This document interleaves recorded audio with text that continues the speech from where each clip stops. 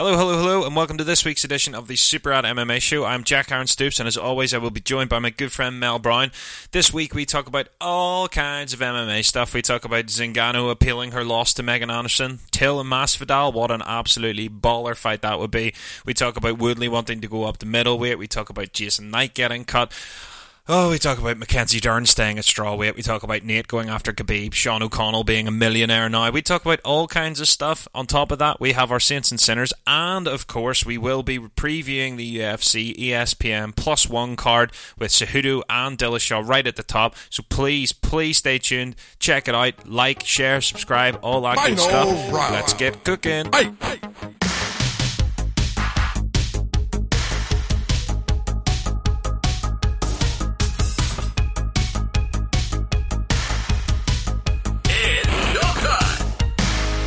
Everybody underestimates the kick in the groin. That's fucking illegal. Bro, you're not even famous yet. I'm not surprised, motherfuckers. Go around there, Ross, the fine man say. Conceive, believe, achieve. Shut the fuck up. Mel Brown, brother, what is happening? A lot is happening. Well, Brexit may or may not be happening if we're going by the news today. Well, that's true. So hopefully after these next few hours you'll have a more detailed and thorough understanding of the tense political climate surrounding Brexit within the United Kingdom. It is, of course, what we're here to talk about today. Today's podcast is a Brexit special, and all we will be discussing is the pros and the cons of Brexit. Pros. Do you want to start? No, okay. Joking aside, though, we are back for another episode of the Super Rad MMA Show. We, of course, have to thank our lovely sponsors over at nisupplements.com. They are the place to go and get all your supplementary needs for your diet. If you want peaks on peaks on peaks. Absolutely. Stacks on muscle. They are helping us get ready for our fights, which are happening on the 3rd of March. And they are not only lovely people, but we are pleased to offer you 10% off Biotech US products. We personally do use the Biotech US products. They've been hand-selected by Peter there for us. The Biotech US protein in particular, which is low carb, and for me as a type 1 diabetic, I got the diabetes. You got the beaties. It is a wonderful product. It is helping us with our delayed onset muscle soreness, the dreaded DOMS. They do all kinds of nutritional goodies, and they have world-class advice. It is also international shipping, so do please check out nisupplements.com. So we have a mixed bag of stuff to talk about this week. Yet another dreary weekend has passed without a major MMA card. Yes, thankfully that is coming to an end this week. We have the first one since the big one, isn't it?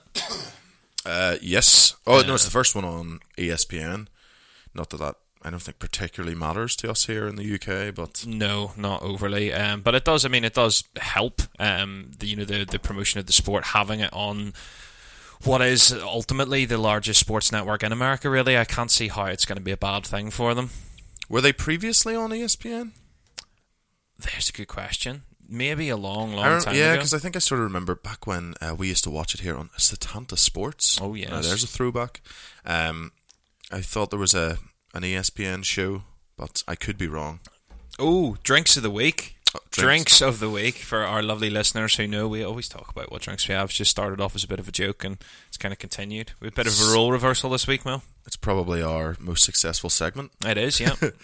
Yes, I have handed in my bottle of water this week for, let me describe this. This is Lidl, which is a German brand supermarket here. A bit like Aldi.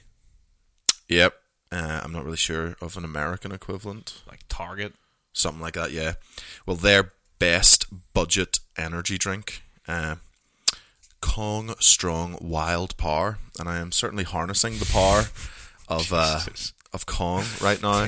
That looks like AIDS in a can. Yeah, sugar-free, high caffeine. Keeping me buzzed, keeping me going for this. Caffeine sends my anxiety into an absolute tailspin. It sounds ridiculous because I'm planning to fight someone, but yeah, I'm just. I'll fight someone in a cage, but I can't have a coffee. Yeah, drink that latte, you pussy. But yeah, full of vitamin B6 and B12. Tastes like every other energy drink you've ever had. Cost me 25 of the Queen's pennies. So that probably is made from AIDS then. It probably, yeah, just, you know. Well, I've swapped with you as I am actually on the water. I have not been drinking enough water, so I've decided. I actually invested in a BPA free, a 2.5 litre old. Well, it looks a bit like it's just a big old jug, isn't it? Yeah, a tankard. Big old tankard with a handle. So I'm on the H2O today. Dude, you're stupid for paying without BPA. You're missing out. Yeah, free chemicals, right? I know. I feel mugged off. You are. Like, should be getting that cheaper. Yeah, should have got them, but no. I mean, of course, we're getting ready for a fight, so I think that being hydrated is probably not a bad idea. Yeah, remember, folks, if you're preparing for a fight, 500 mils of water a day during training camp. See you right to get that TJ Dillashaw look. Yeah, when you're just pissing syrup. Who, by the way, like looks like AIDS. Looks like the AIDS has got him.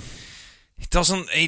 I must admit that I last week did try and defend him a little bit, but he's not looking great this week. To be fair, he's really not. But I'm confident he's going to make weight. I think that we should be worried about Henry? Cejudo, yeah, I think we should be worried about old Hanky. He looks ridiculous. He's in some shape. He's on that Mexican beef that Canelo got on. No, I think he's actually been travelling to Australia to get the same kangaroo meat that Frank Mir's on. I think he's carrying too much muscle, to be honest. He could be. Well, we'll find out. Yeah, he's always been quite a heavy set guy for flyweight. I don't know. This is different. Like, he's definitely. I still maintain I would rather have seen this fight at bantamweight. It just makes more sense since the UFC are supposedly doing away with flyweight. It would make sense that the existing flyweight champion gets to essentially jump the queue. Well, Dillashaw's coach, or not Dillashaw, Cejudo's coach came out and said something that makes absolute sense to me, which is if TJ misses weight, the fight should be for the bantamweight strap. Just, I think the secret to this is that you just get both belts, you hang them 15 feet above the octagon, and you turn it into a ladder match, and everything's on the line. I love it. I absolutely love it. I wonder how a real life ladder match would look. Like, without the, 2 minutes of lying around after a power slam. Like, I wonder how badly you'd have to beat the piss out of someone to actually be able to climb a ladder and get the belt. See, I think the opposite. I think it's just whichever one of those guys can climb a ladder faster. Why would you, you used to watch wrestling, used to fuck around at the top trying to grasp at the belts, and they're swaying and taking a rest halfway up the ladder. Like, how quickly can you scale a ladder? No, but that's what I mean, is someone would have to be, so if it was a ladder match, one person would be climbing it and the other person would shove the ladder over, right? That's how a real one would go. Yeah. So, yes, you're right, but you would need to at least immobilize or knock someone out to quickly set the ladder up and then bolt up it as quick as you could. But it would probably look like a standard MMA fight, and during the decision you would climb a ladder. Yeah, or absolutely. Actually, good friends of the podcast are training over in Team Cabon at the minute. Guys that we actually train with in the MMA gym we train in, and big up the old IFS crews. A couple of guys there. We just want to wish them good luck with their training. Big Mindaugas Curves training there. Just saw Mickey Doran's snoring Facebook, Doran, or whatever social media it was on. So I'm standing beside a certain Mr. Darren Till, who's probably a decent training partner. I would say. I mean, he's probably not bad, but both those guys. Not both those guys. Actually, is Mindy fighting? He is fighting for Bellator, isn't he?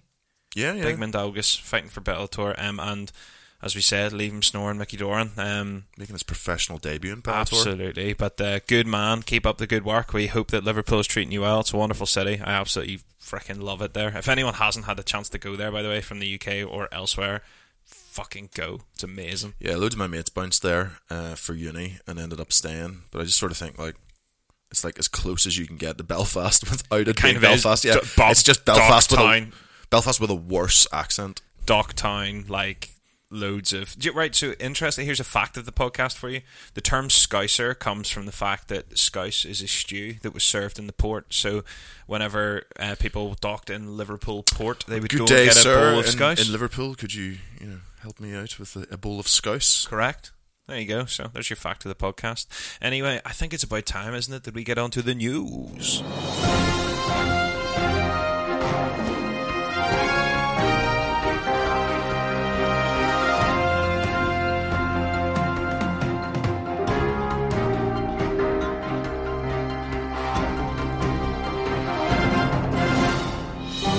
it is time for us to break down the little bits, little pieces, bits and pieces, bits and pieces. If you don't know that song, it's a song from the 60s. It's way older than both of us combined.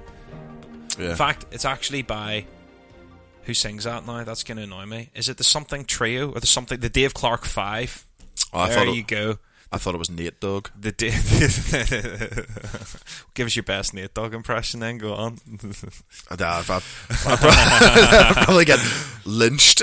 It is indeed. Look, there's the video in black and white, just googled it. 1964, Bits and Pieces. Why I know that, considering I don't like the song, is beyond me. But alas, we move on to the little bits and pieces of news. Did you see Gordon Ryan says his ultimate goal is to be the best in MMA? That's a scary thought. It is, and my response to that would be, you could well be. He's only 23. Yeah. Not sure he'd pass a drug test, though. No, I was about to say, he's got that standard top-level, no-gi Brazilian Jiu-Jitsu competitor look, and by look, I mean oozing... Kangaroo meat. Yeah, or HGH, or whatever the hell they're on. I think they're on bit of this, bit of that. Yeah, little from column A, little from column B. I'd maybe, if I was him, maybe start out in One or Bellator, somewhere where it's a bit more lax. But yeah, good for him. Scary thought. He's a big dude as well, is he not? He is, yeah. He is. He's been training for 2 months apparently. I'd be really curious to sit in on one of his training sessions and be just a fly on the wall, see how that looks like. The idea of him learning to fucking... Imagine him throwing a leg kick at you. Ugh. Well... He might take to it, or he might not. But when you're that good, like getting hit. Very true. But when you're that good at grappling, like you got to keep him the hell away from you. Like if he even gets close, you're in Foxville. Yeah, a bit like Ryan Hall, bit like Ryan Hall, and a bit like Ben Askren, Khabib. No, well, more submission threat. I'm thinking Danis, like Danis. Oh, fuck Dylan Danis. Yeah. In fact, Gordon Ryan would be the far more successful, scarier version. I've said it before, but Dylan Danis looks like an on the spectrum Kermit the Frog. Yeah, it's something about his mouth. He's just a terrible, terrible person. Speaking of which, did you see him going after Jake Shields? Yeah, that went well. Yeah. So what was it? He posted a picture of him with like a rear Shields' naked back, choke position on his back, like hugging my son. And Jake Shields' response was... It's like, you didn't even win that. Like, I beat you at your own sport. And I am old enough to be your actual dad. Yeah. That's a fight I wouldn't mind seeing happen. Jake Shields would fucking destroy him. Has Jake Shields retired? No. No? Is he still going? He's still going. He went in a bit of a bad run. Oh, he just got iced by... Yeah, in the PFL. PFL. In PFL. Yeah, you're right. I can't remember the guy's name. We beat him twice on the bounce. Yes. He's Russian, isn't he? No. Something Cooper. Oh, yes, his son, wasn't it? It was Ray Cooper, is it? Ray Cooper's son? Might have been. I cannot remember. I will get to the Googles. Ray Cooper III batters Jake Shield for TKO revenge.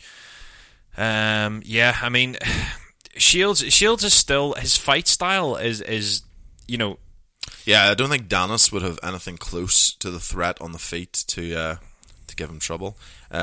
Speaking of Jake Shields, he's a funny record. He looks like he's our friend Dave Hill's dad. He does. Hello, Dave. Thanks. Dave has been helping us get ready for a fight, so a big hello and thank you to him again. But I mean, he's a funny record. Jake Shields, he could be one of the best fighters to never win the UFC title. Well, he lost to GSP, lost to Jake Ellenberger, lost to Hector Lombard, lost to Paul Harris, lost to John Fitch. But I mean, like a few of those were on. I would say, he beat T-Wood. He probably fought GSP even slightly too late. He was a bit of a killer, was he? He had a good run in Strikeforce, didn't he? I don't know if he fought him too late. He was 32 when he fought GSP. Oh, I thought he was older than that then. No, he's 40 now, and that was 7 or 8 years ago. Yes, he's in his early. He's actually in his prime. He wouldn't have been any older than 33. So, but I mean, look, losing to GSP. Everyone fucking loses to GSP, apart from Matt Serra. We mini Butterbean. That's very true. And lightning did not strike twice for him. No. Is he a vegan or something, Jake Shields? Like, I thought he was... There's something... like, he is a lifelong vegetarian according to Wikipedia. Oh, fuck him then. Which, of course, is just the official facts.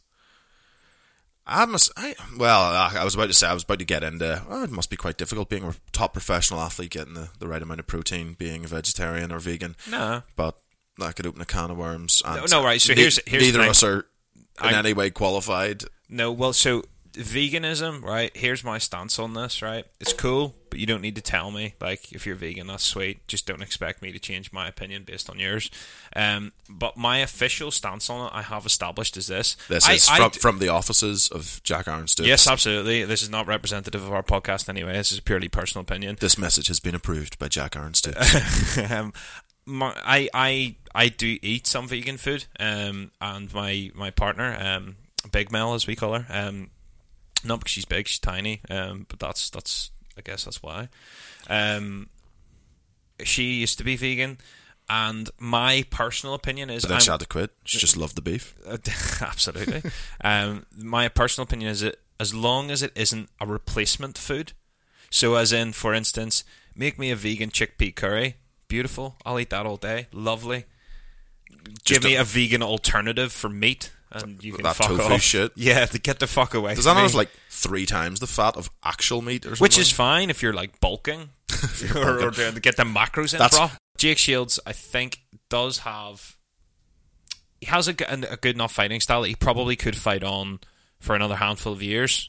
I mean, he's 40, but he is one of those rare ones that, should he choose to, probably could. Yeah, hasn't sustained too much. Nope. Too much damage. Most of his losses were decisions, weren't they? Yeah. Yeah, so he lost a decision to GSP. I've just got his record up in front of me now.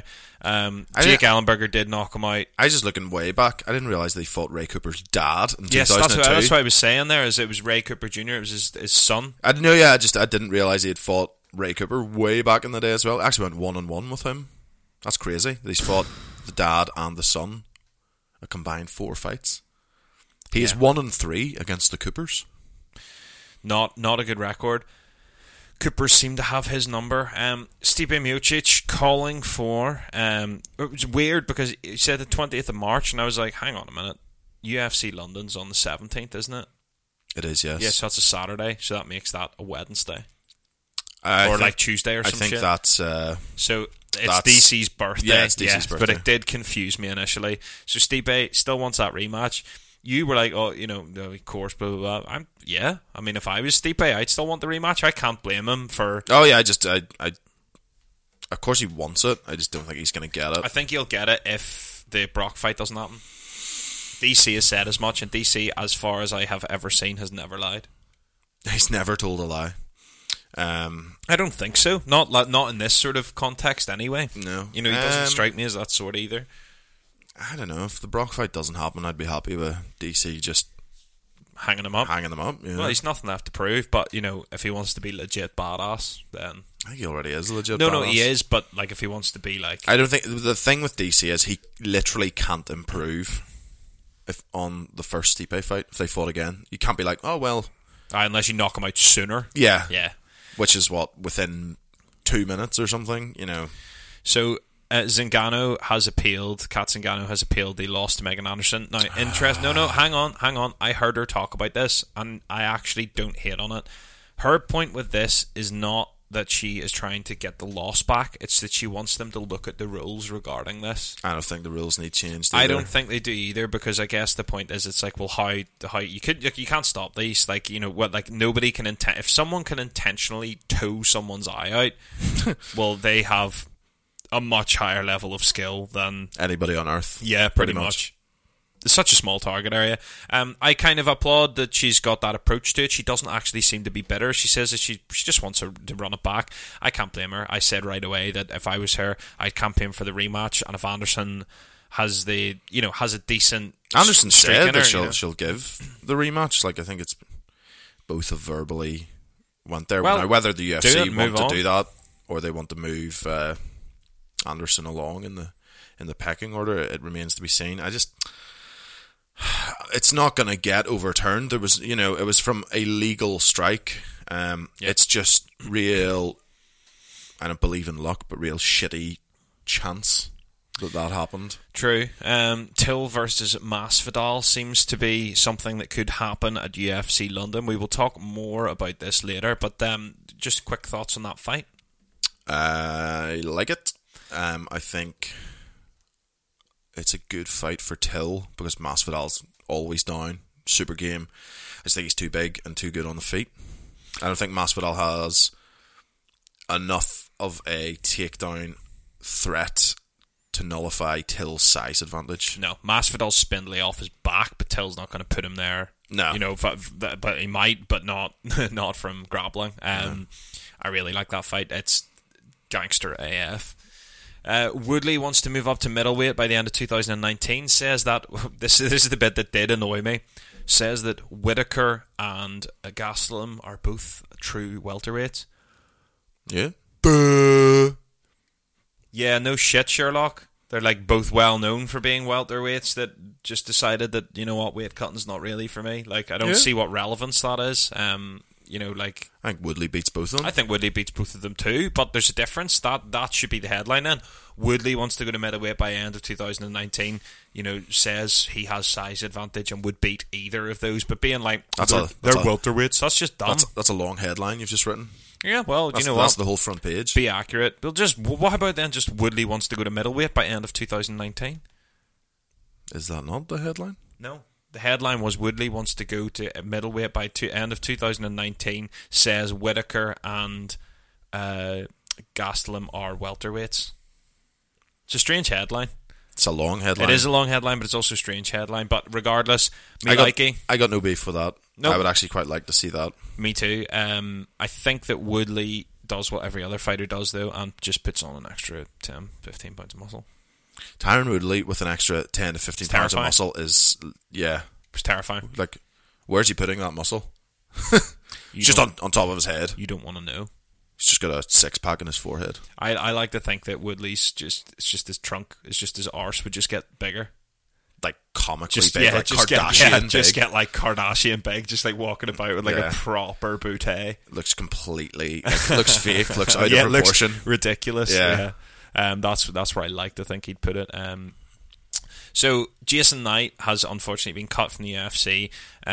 He has opened up his own gym now as well, which is good on for him.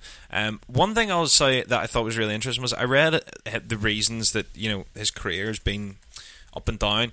He says that he got carried away with the fighter's lifestyle. So essentially what he did was he got a remotely decent paycheck, bought the fancy house, bought the fast car, ran up all these debts, and says that he just ended up fighting for pay those credit card bills. Yeah. I have a lot of respect for him coming out and saying that. He has some good wins. I mean, he beat Dan Hooker. Beat Alex Caceres, beat Chas Kelly. It's really his skid that has brought to this. He's 4-fight loss streak, but he's only 26. Like he's definitely got time to turn it around. That's exactly it. He's lost to Ricardo Lamas. The last few fights have been bad. Yeah, they've been pretty bad. And there's one of them in particular. I can't remember which one, but there was one that he was winning and then he threw away. Was it Amir Khani? I think it was Amir Khani. Yeah. There was one of them he was winning and then he just went. You know what? I don't want to win. Yeah. He was deducted 1 point for biting Gabriel Benitez's fingers. Good. Gabriel Benitez, I've heard, is a man that needs his fingers bitten once in a while to keep him in check. Yeah. Well, as we learned in training the other day, if you ain't cheating, you ain't trying. This is it.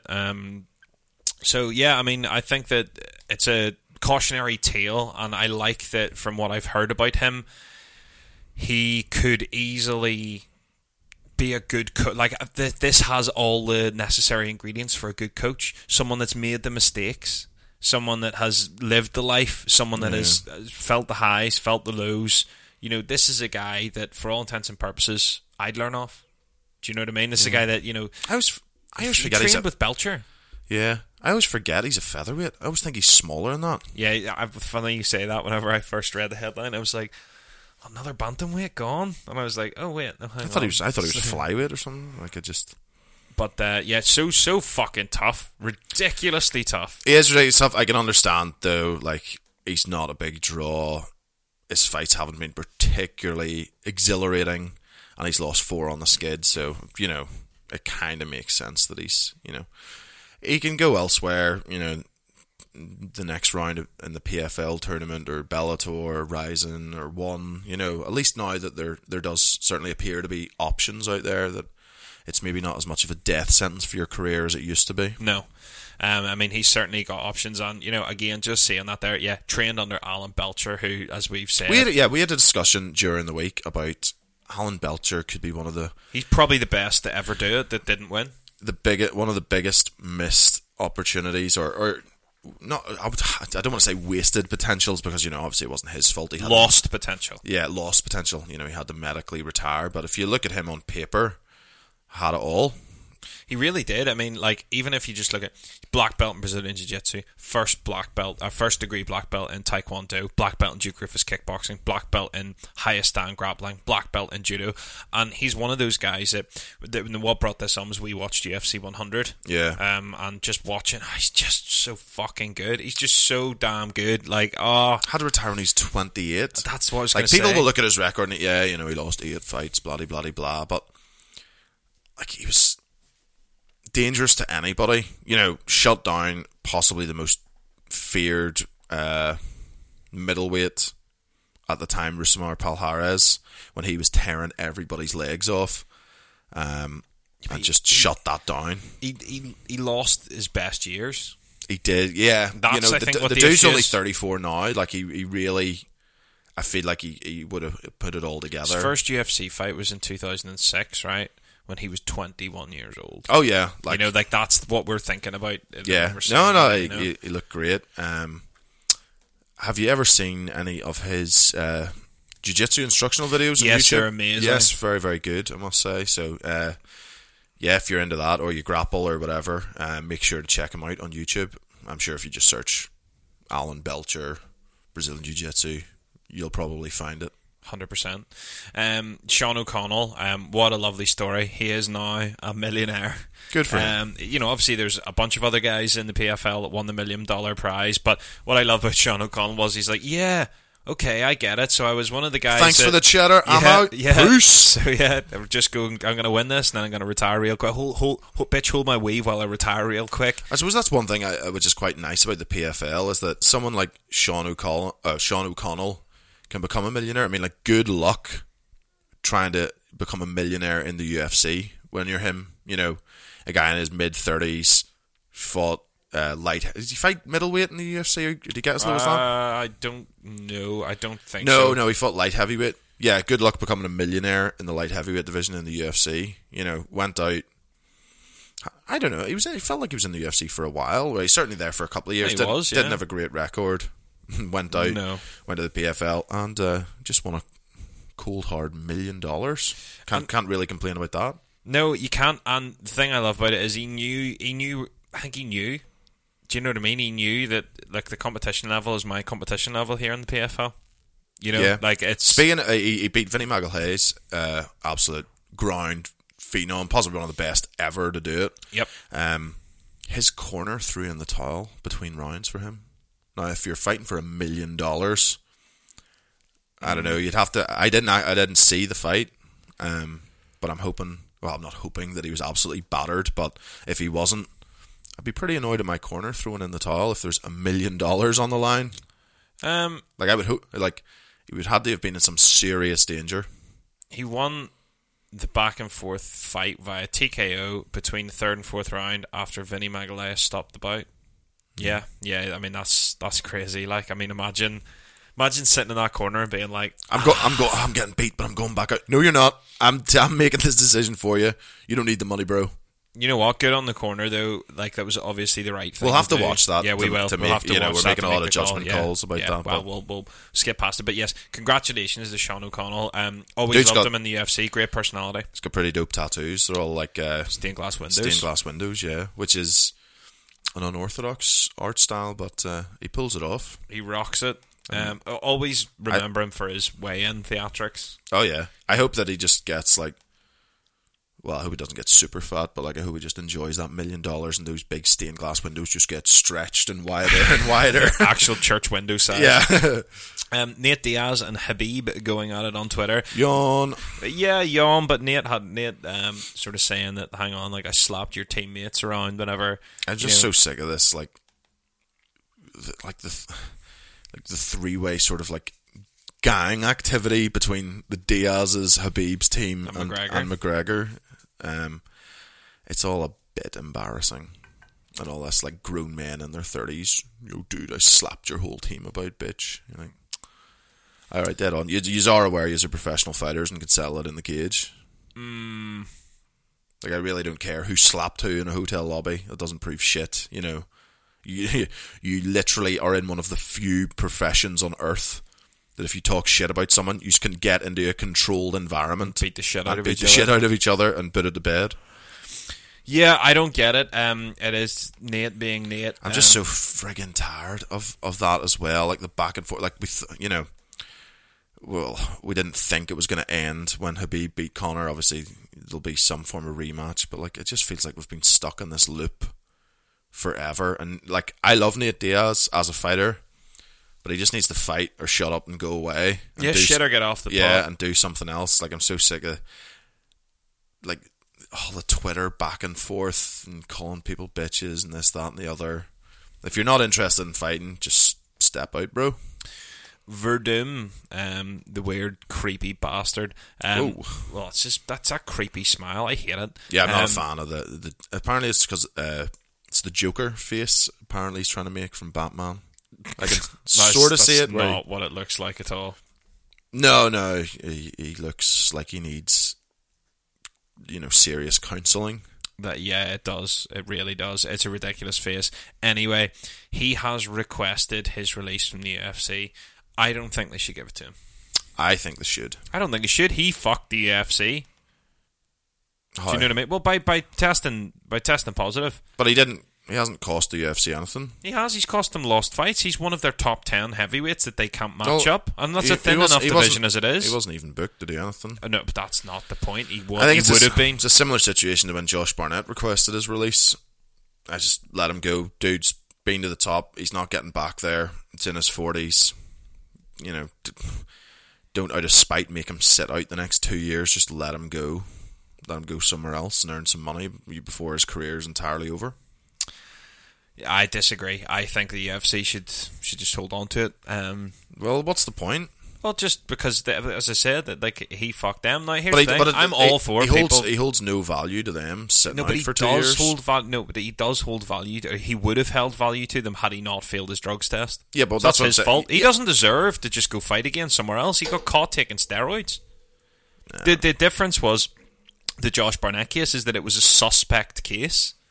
I don't know enough about the Verdum case. I haven't read. Well, he wasn't on small amounts of Australine or whatever. Do you know what I mean? I'll admit this is personal bias too. I just don't like him. Mackenzie Dern saying she is staying at strawweight, which means we get to watch her weigh in at 123 pounds again instead of 115, no doubt. Oh, she was so close last time. So close, just 7 pounds out. Yeah. I didn't know she knew there were weight classes in the UFC, so that, kudos to her for getting educated. Yeah, well, I mean, she's at least learnt the name of this one, so she's gone, right, well, straw weight surely depends on how big the straw is. Yeah, like is it a bale? A bale of straw? A bale of straw, yeah. Was that I could weigh roughly the same as that. Yeah, I could be roughly. What's that, like 190 or something? I can get close to a bale of straw. Can I lift it? Just about, 150? Something like that. That's the crazy thing, is she must have been walking around about 150. And there's nothing wrong with that, but as in, there's something wrong with it whenever you're trying to get to straw weight at 115 pounds. Yeah, I can't think of anybody in the UFC who needs to make weight for their next fight more than her. Kevin Gastelum, maybe. Not even. Well, imagine if he failed at middleweight. Oh yeah, but he's not going to at middleweight. I wouldn't put anything past him. Did you see how unfit he was against Whittaker? And the coaches challenge. Dude, Whittaker's gonna fucking maul him. Even though, I really, you know how I feel about Gastelum. I love him, and I love his 1-2. I think he's probably the best 1-2. Something I aspire to have. He's probably got the best 1-2 in the business.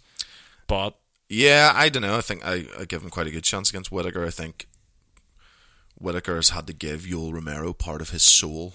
Twice, yeah. Dern weight, Big Mac Dern weight. She just open weight. Yeah, I'm seriously hopeful that she does, because I like her, and I think that she has the intangibles to be great. Not just good, great. She's so unbelievable. Like, she's leagues ahead with the grappling. Like, so far ahead, it's ridiculous. So when you beat Gabby Garcia, you've probably got decent grappling. Especially with Gabby Garcia weighing, 265? Oh, she's an easy 425. She cuts down to that. 450 pounds. 400 pounds of pure Brazilian beef muscle. UFC Philadelphia happening March 30th. Shame they don't have one Mr. Alvarez for that one. Yeah, I never understand like the logic and all this. Yeah, like, why not just go there when you had him? Politics? Could be. I don't care. He's gone now, so. Rafael Lovato Jr. out against the Moose, Gegard Mousasi. This saddens me because I was very much looking forward to that fight. Me too, but I think that Mousasi would have just walked through him anyway. I don't know. Lovato. Oh, he's legit, but it's the Moose. It is, I think, yeah. I would favour Mousasi. I would obviously give Lovato. I don't know, heavily. I give Lovato a great chance. He's getting better all the time on the feet, and obviously his ground game, you can forget about it. Forget about it. But sadly, we will have to wait a bit longer for that one. Mr. Tito Ortiz and Chael Sonnen 2 looks one step closer to actually happening. I would rather put my ball sack on an electric can opener. Don't be silly. No. This is a good fight. This is the level. No? It's not interesting. How is the fight not on the level? Tell me what's intrinsically wrong with this fight. Both similar age. No, in the last one, Tito tapped to Chael. Oh, really? Then, because I'm looking at fight records and it says the other way around. Well, look, I don't care what you're looking at. Chael has never been beaten. He is the undefeated. He has never even lost a round. Wes Lynn, OG. You hear me, bro? He's the biggest cheat in the sport. No, that, sir, is John Jones. Nah. See, I think. See, I'm not biting again. Chael throws fights, man. The more I look at it, he throws fights. See if Scott Coker's got a guy he wants to give the rub to. You know who I do? I just pick up my phone and I call Chael Sonnen. I say, Chael, make it difficult. Make it look legit. Get him in some difficult positions. And then, you know what? Front flip. Get out of that position. Give them an easy submission. And then talk mad nonsense to sell. He's just got his black belt in BJJ. Let's talk mad shit afterwards to try and sell a rematch, even though no one gives a shit.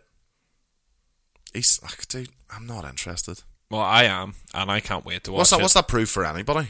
Nothing. It's just a fight. It's just a good fight. Like, why do fights have to prove something? No, because we've already had it. And what? But we had it, and it was controversial. Yes, it fucking was. Definitive. No. Tito tapped. Did he? Because yes. That's funny because the fight didn't stop. And we're only going off, Chael's word on that? No. Notoriously. No, it had nothing to do with Tito saying that. That's what I saw. I saw Tito tapping. Right, well. I'm serious. Look. I'm bringing up the video of it right now, right? I'm watching it. There's the tap. Matt. It was just... Come on, it was a fucking old school wrestling move. Fake tap to get out of it. Well, then he shouldn't have let it go. Probably right, but you're trying to tell me that wasn't a controversial ending to a fight? Because that was the signal. That was the fake signal. That's it. You know what, Chael? That's it. We've made it look real for long enough. Here's the wee fake, wee tiny tap. Maybe you're right, but at the same time, I'm happy enough to see that rerun. Don't fight till the ref stops us, like every coach will teach you from your first MMA class. But there you go. You've answered your own question though, as in what's the reason to like where's the incentive to rerun it? Well, there's where we should, but that's why, because there was controversy. And there is rivalry there between the two of them too, really heated. So I'm absolutely down with it. I think that there's nothing wrong with that fight. It's on the level. I would get your point if it was like Chuck Tito again, but it's not. It pretty much is. It's not, come on. It's not even remotely close. The amount of roids that both of them are on, like. You're accusing Sweet Tito of being on roids? Absolutely. He's taking shit that makes your head grow. His head is the It's size the size of a fucking... of 2 bowling balls. Literally 2 bowling... No, do you know what it is? It's like a gym ball. Yeah, that dude could make welterweight with a smaller head. He's got a lightweight frame, but with like quadruple heavyweight Could you body. imagine if headbutts were legal? Like Tito would just be... He'd just be fucking open weight destroying people. world champ. He'd be king of the world. He'd be like, oh, China, you've nuclear weapons. Headbutt. Have one of those. And that is, of course, the news. It is time for us to bring on the Saints and Sinners.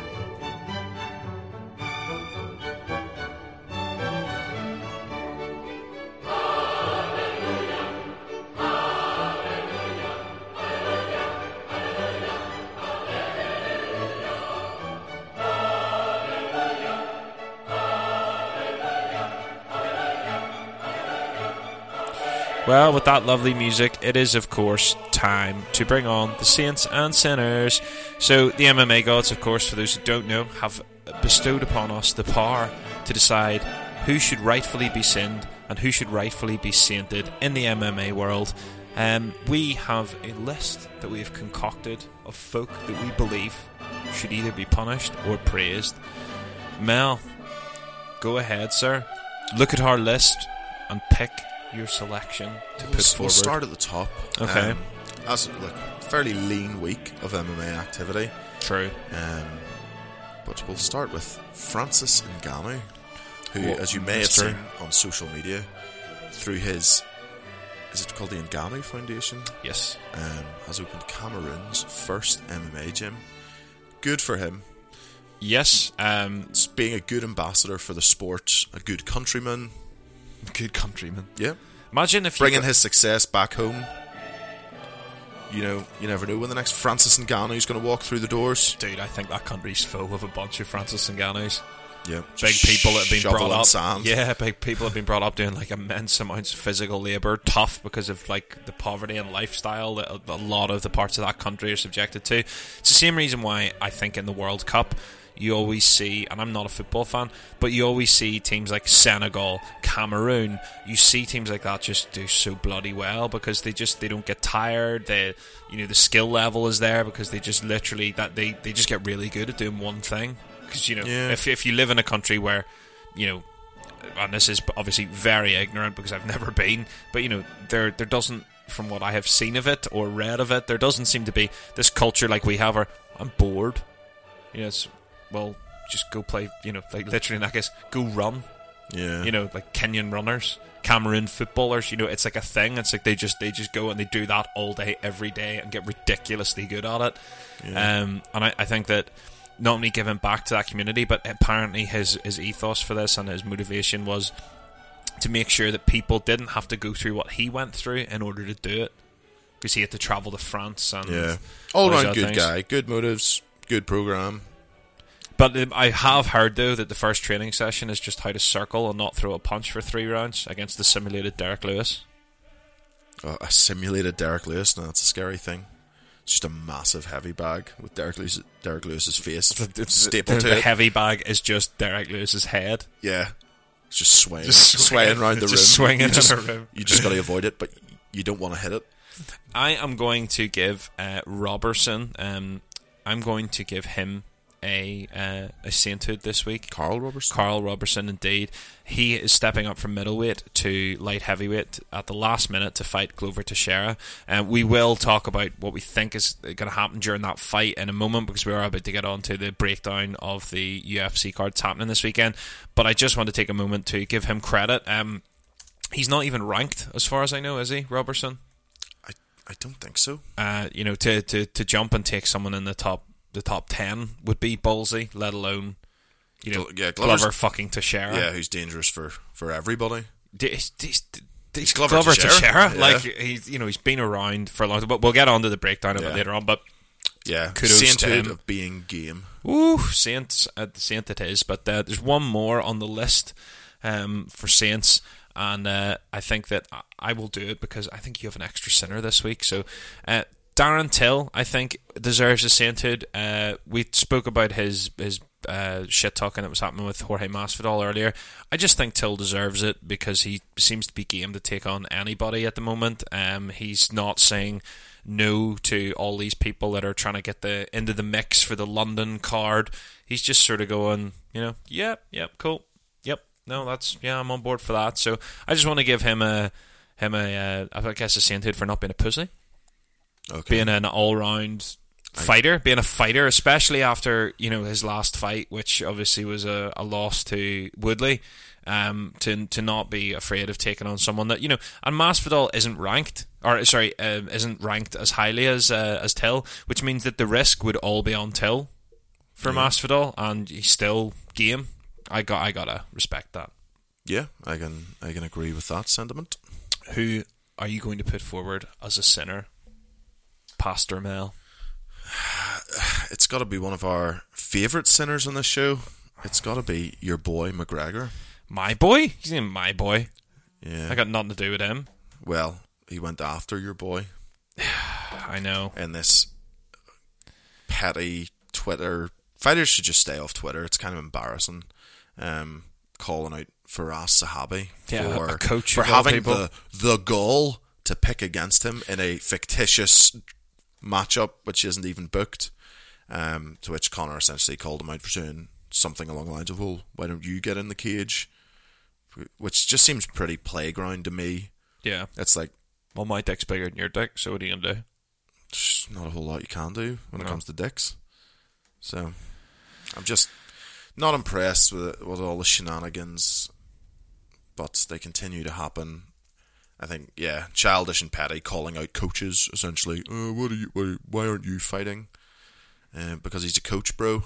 That's why, and he's allowed an opinion. So, sinner again.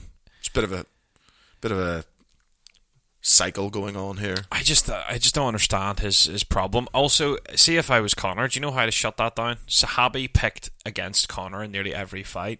He picked against him with both Diaz fights. He picked against him with the Holloway fight. He picked against him with somebody else as well. Like Zahabi, I think. Do you know what it is? Zahabi's so good at game planning that he sees the holes. He knows that there's a way to beat Conor, and he just continues to make the assumption that other coaches and other fighters can see what he sees. Do you reckon he's prodding to try and get a GSP Conor fight? GSP would absolutely destroy Conor McGregor. He would.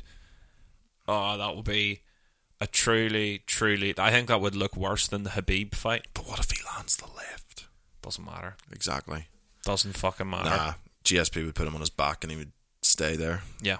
It would probably look very similar. It'd be a decision, though. GSP could tap him. He could tap him, yeah, but I think it would be a decision. I think he would just lie. No, I think GSP would tap him, actually. I wouldn't think Conor would go the full 5 with him. I don't want to see that fight at all. From a sporting stance, not particularly, as there's no real stakes, and if you're going to have limited fights out of those two guys, which I think there is, I'd rather use them in something more meaningful. But from a spectacle standpoint, could you imagine GSP versus Conor in Canada? It'd be huge. Doggy. It would be massive. But yeah, I wouldn't give Conor much chance. We sound like we bash Conor a lot in here. Like, we both big supporters. 100%. It's just when you step out of line. Yeah, we've spoken about this before. There's something, I think it was just before the Alvarez fight or something, where his whole sort of demeanor changed. Yeah, he sort of got wrapped up in the gimmick, as one would say in pro wrestling. Chael said, he's forgotten that it's a gimmick, and it is hard now, because for so long, I think it's difficult to portray to people what being from Ireland or Northern Ireland or whatever, being 100 miles away from where that guy was brought up. It's hard to portray what he's done for the sport and what he's done for the community, because people are McGregor fans regardless. Like here, I'm sure that many people that aren't from here know, there's been sadly though, I think the problem is that he is now harming the sports image after doing so much to bring it into the public eye as a positive. Yeah, I mean, the thing is, it's like he's transcended sectarianism in this country, which is really, really interesting. I think that he he has managed to stop, you know, people from, because it's not like a team, you know, it's not like, oh, you support this team, you support that team. Although, well, not just Connor, but my criticism, and I've said this to you before about the UFC, is this weird nationalistic team thing. Yes, like, yeah. You know, like, yeah, it's not a team sport. No, and like, I get that you represent your little corner of the world wherever you're from, but it's essentially an individual sport. Like, I don't follow fighters just because they're from Ireland, no, and but I don't like fighters just because they're from Ireland. That's my point. Is that? But I think lots of people assume that. Though, yes, they do. They assume that. Why wouldn't you support the Irish guy? Well, for a long time we did. Yeah, because it was like, as I say, it was like we had, you know, arguably the greatest, or one of the greatest of all times, or looked to be at one stage up until post Alvarez. Essentially, you know, it looked like, you know, we had someone that could go on the all-time great list. Yeah. And it is sad in a way to lose that.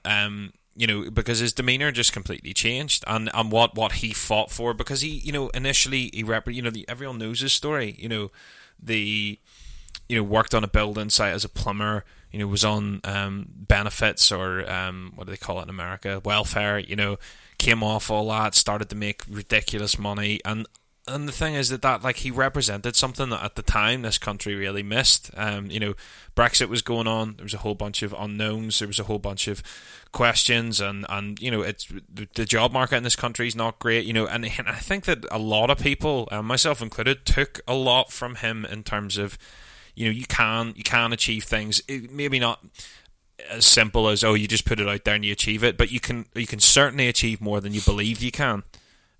You know, whatever it is that you think you can do, you might not just be, you know, you can't just go, like, we can't turn around and go, we're going to be UFC champs.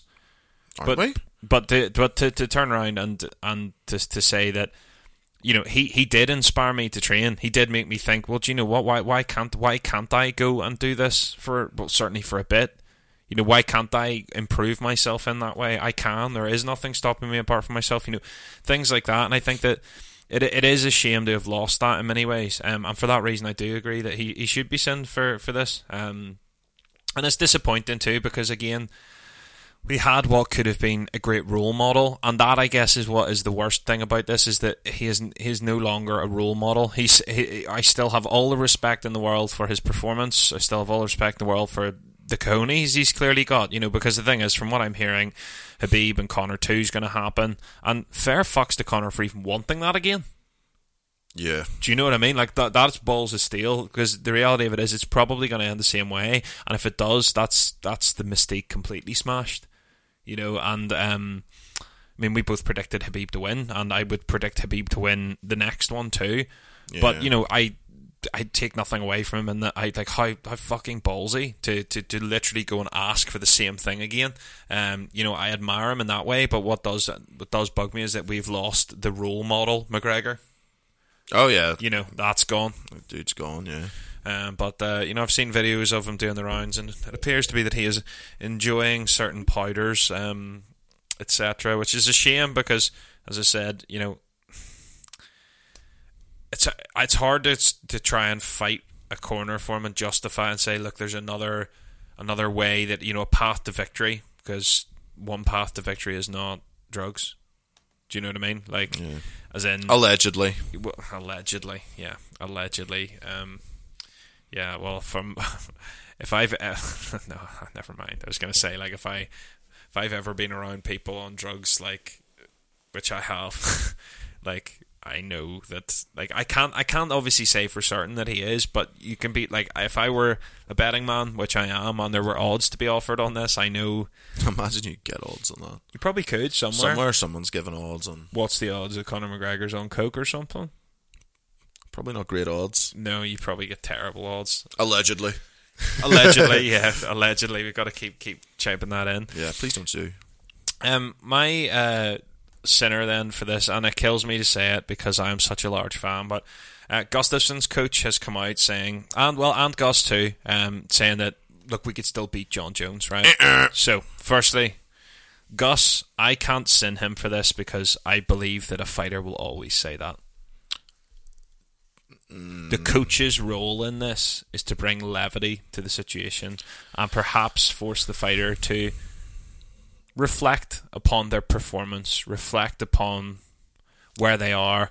But I saw someone post on Twitter earlier on, and it made me really angry, but potentially true, that said, it was a thread on Reddit that said, what's your most controversial MMA opinion? And someone said that Gus isn't one of the best at light heavyweight. He has never had a win over an elite fighter. I kind of agree. I kind of disagree. I see it the other way. Elite fighter. I think he has very few wins over elite fighters, and those elite fighters were out of their prime. I think the argument is that he hasn't really beaten anybody elite in their prime. But he's fought everybody. He's lost to DC. I think he's benefited from a thin division. Yeah, very thin division. That is probably true. But is that his fault? Does that take away? No. I still think he's very good. I think when he's fought anybody elite or close to elite, he's lost. Yeah. So I can't consider him one of the best light heavyweights of all time. No, you probably couldn't consider him one of the GOATs, but I mean, or particularly well, close. I'm going to sin his coach because I think that his greatest achievements are losses, and I never think that's a good start. No, it's not. But I think you give DC and John Jones hell. I gave DC hell in particular. That was a tough fight. Yeah, but he still couldn't get the job done. I still maintain he's one of the biggest chokers in MMA. That hurts.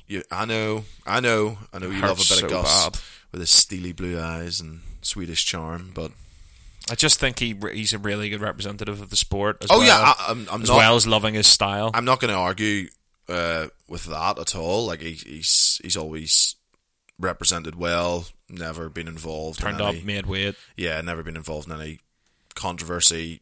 Model professional. But just in a sport of fighting, it's not always about being a model professional at the top. You got to have that little bit of the devil in you. That is true. That is absolutely true. I am going to have to sin his coach. He's going to have to go to purgatory to think about this. I don't think we need to cast him into the pits of hell, because I think that he needs to have a bit more levity and a little less arrogance. I think that he should really be telling Gus that, look, I just don't know. Look, I was conclusive. Yeah, I don't know. I don't know how you go away and sort of think, I've seen something there. Like, there was nothing in that fight I saw. Yeah, he didn't even hit him, really. Yeah, which you could be like, oh, well, if we just build a game around that, or, it was a conclusive beating. So I 100% agree that maybe not hell, maybe some time in purgatory, just to think things through. You gotta wash a bit of that delusion out of your mind. Absolutely. Do you have another sinner lined up?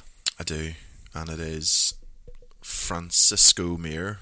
Oh, I don't know if his name is Francisco. Let's just start calling him Francisco. It may well be Francisco. Well, I suppose he is of Cuban descent, isn't he? He is, yeah. So I suppose there's a chance either Franklin or Francisco or Francesco, maybe. He is dipping his toes into the world of professional wrestling, I believe. And what is wrong with that?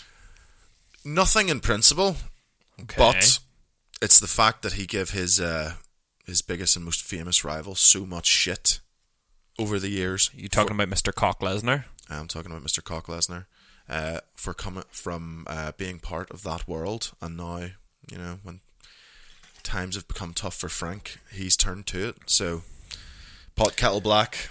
That's fair. How long are you like? No, this is short. This is just, bygones be bygones down the line. But I think, Frank, you just need to realise that, see, when you're talking shit back in the day, don't be such a hypocrite. People don't forget.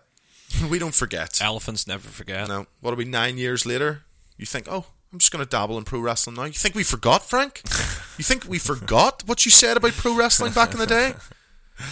I just hope those pro wrestling fans weren't listening. So he's essentially getting this for being a hypocrite. Yep. Okay, I'm down with it. I think he should spend some time in purgatory with Just Gus's a week. coach. Just a week or two. Just yeah. a week. No, that's fair. But all power to him. Good luck, Frank. Yeah, but good luck with your future endeavours anyway, Mr. Mayor. I think it's a good move for you. Yeah, So what's Josh Barnett's promotion? Apparently Josh Barnett has a wrestling promotion now. I did not know that, but it makes sense that he would be involved. And it also makes sense because Josh Barnett is like a massive WWE fan, isn't he? He's like a huge wrestling fanboy. Well, he doesn't like WWE. He likes the Japanese style. Oh, like shoot wrestling? Yeah. So like sort of fake real wrestling? Yeah, I think he is. He's wrestled a fair bit out in Japan. Of course he has. Weird dude. Love it. Josh Barnett is a man who is just so comfortable in his own skin.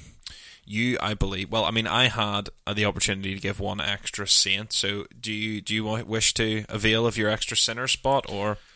Yes, well, we discussed this off air earlier. Anderson, speaking of being hypocrites, Anderson Silva. Yeah, you're going to be sinned this week for. I want the old stance on TRT reversed. I'm sure you do. Yeah, no shit, Anderson. Is this making excuses for the Adesanya fight already?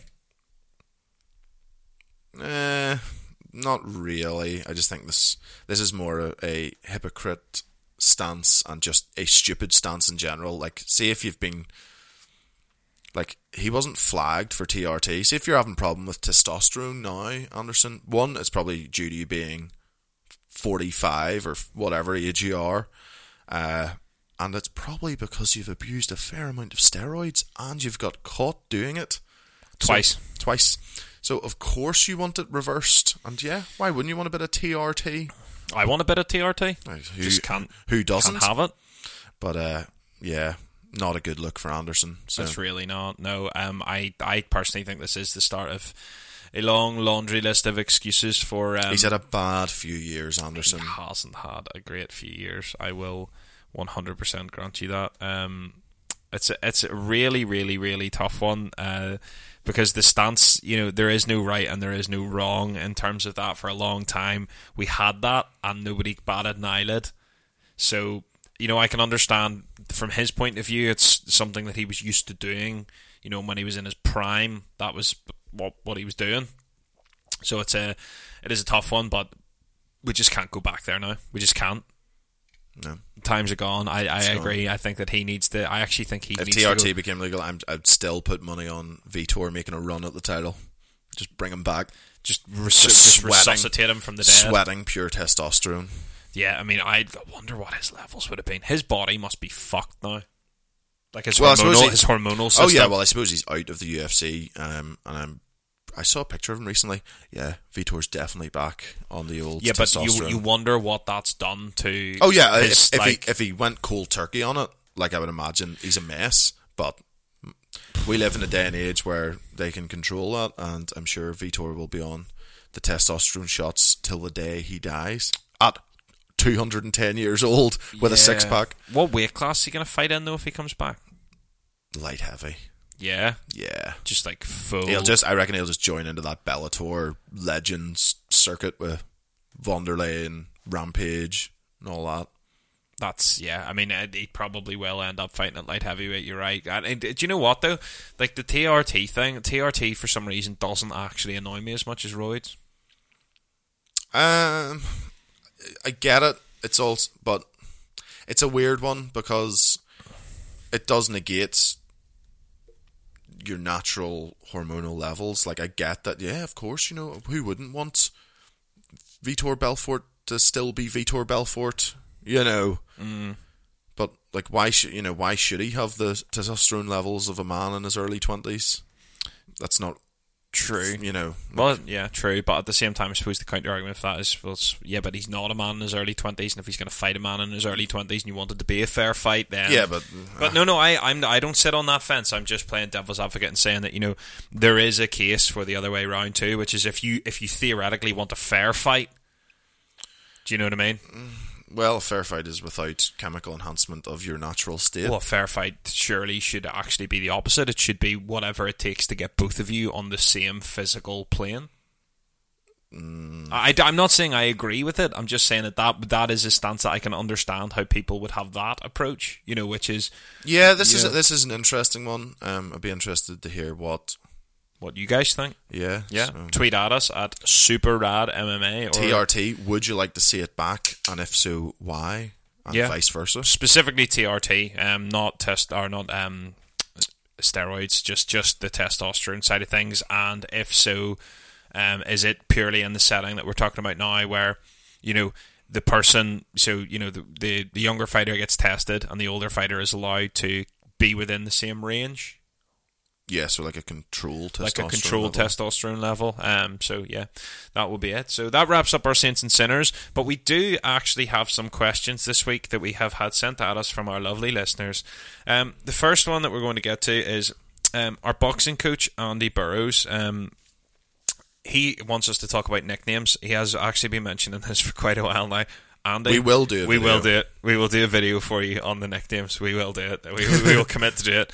But his partner, Kira, has tweeted at us saying, who would win in a fight between me and the icon _77? So if you want to follow Kira on Twitter, it's at MCGILS McGills 2018.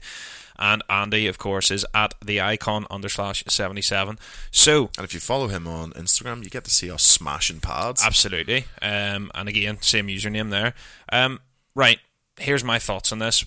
I instantly said to Mel that this reminds me of Aldo and McGregor. I 100% agree. Where everyone thought McGregor. Yeah.